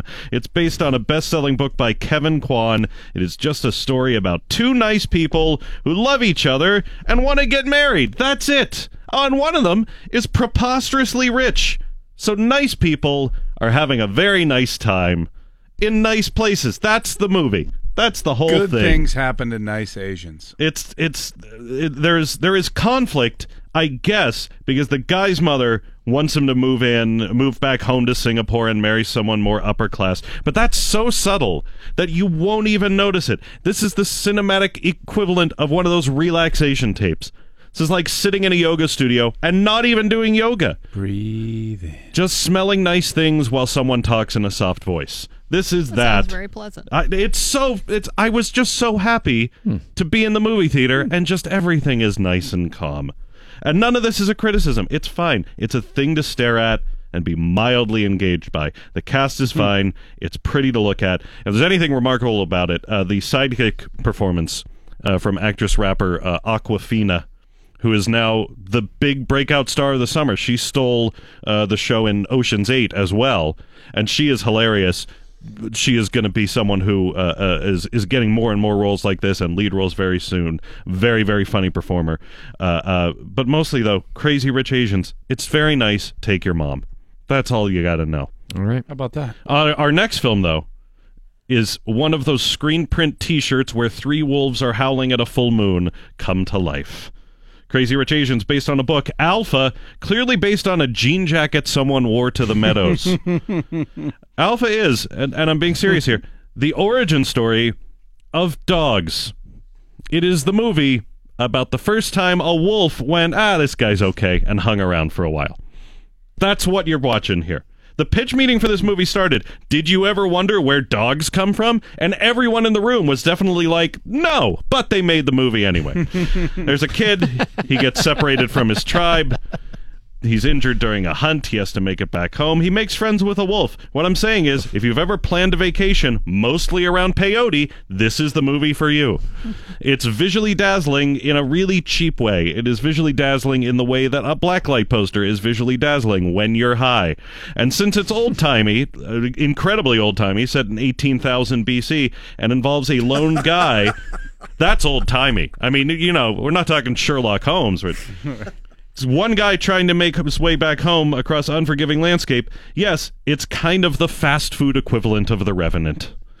That's what you're getting from Alpha. Only Leonardo DiCaprio doesn't get humped by a bear, so without that, what do you really have? Sean Collier from Pittsburgh Magazine with your movie reviews this weekend. Thanks to Sean. Thanks to Cam Hayward, who was brought to us by Don's Appliance this morning. How about Cam showing up in the preseason? Cam is on great. Our air. After an away game. I love Cam. He wanted to do it. You know, we were like, we'll just start it when the season begins. And he's like, no, man, let's get going in the preseason. So good for Cam. He doesn't mess around. Waking up early after a game. From 1971, live at the Fillmore West.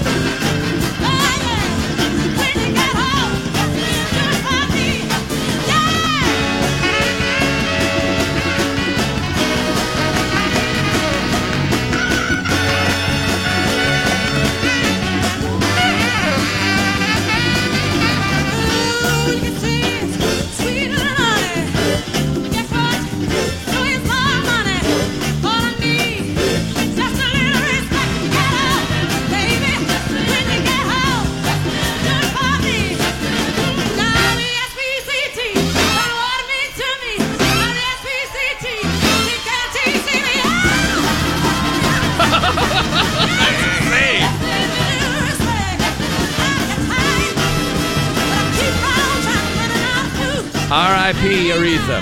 Have a great weekend, everybody. I'm finished. You stay classy, Pittsburgh. Don't touch your face. They got him dead, Pittsburgh, all day, baby. For now, you guys call me Ronald. Would you not eat my pants? Ronald. Ah!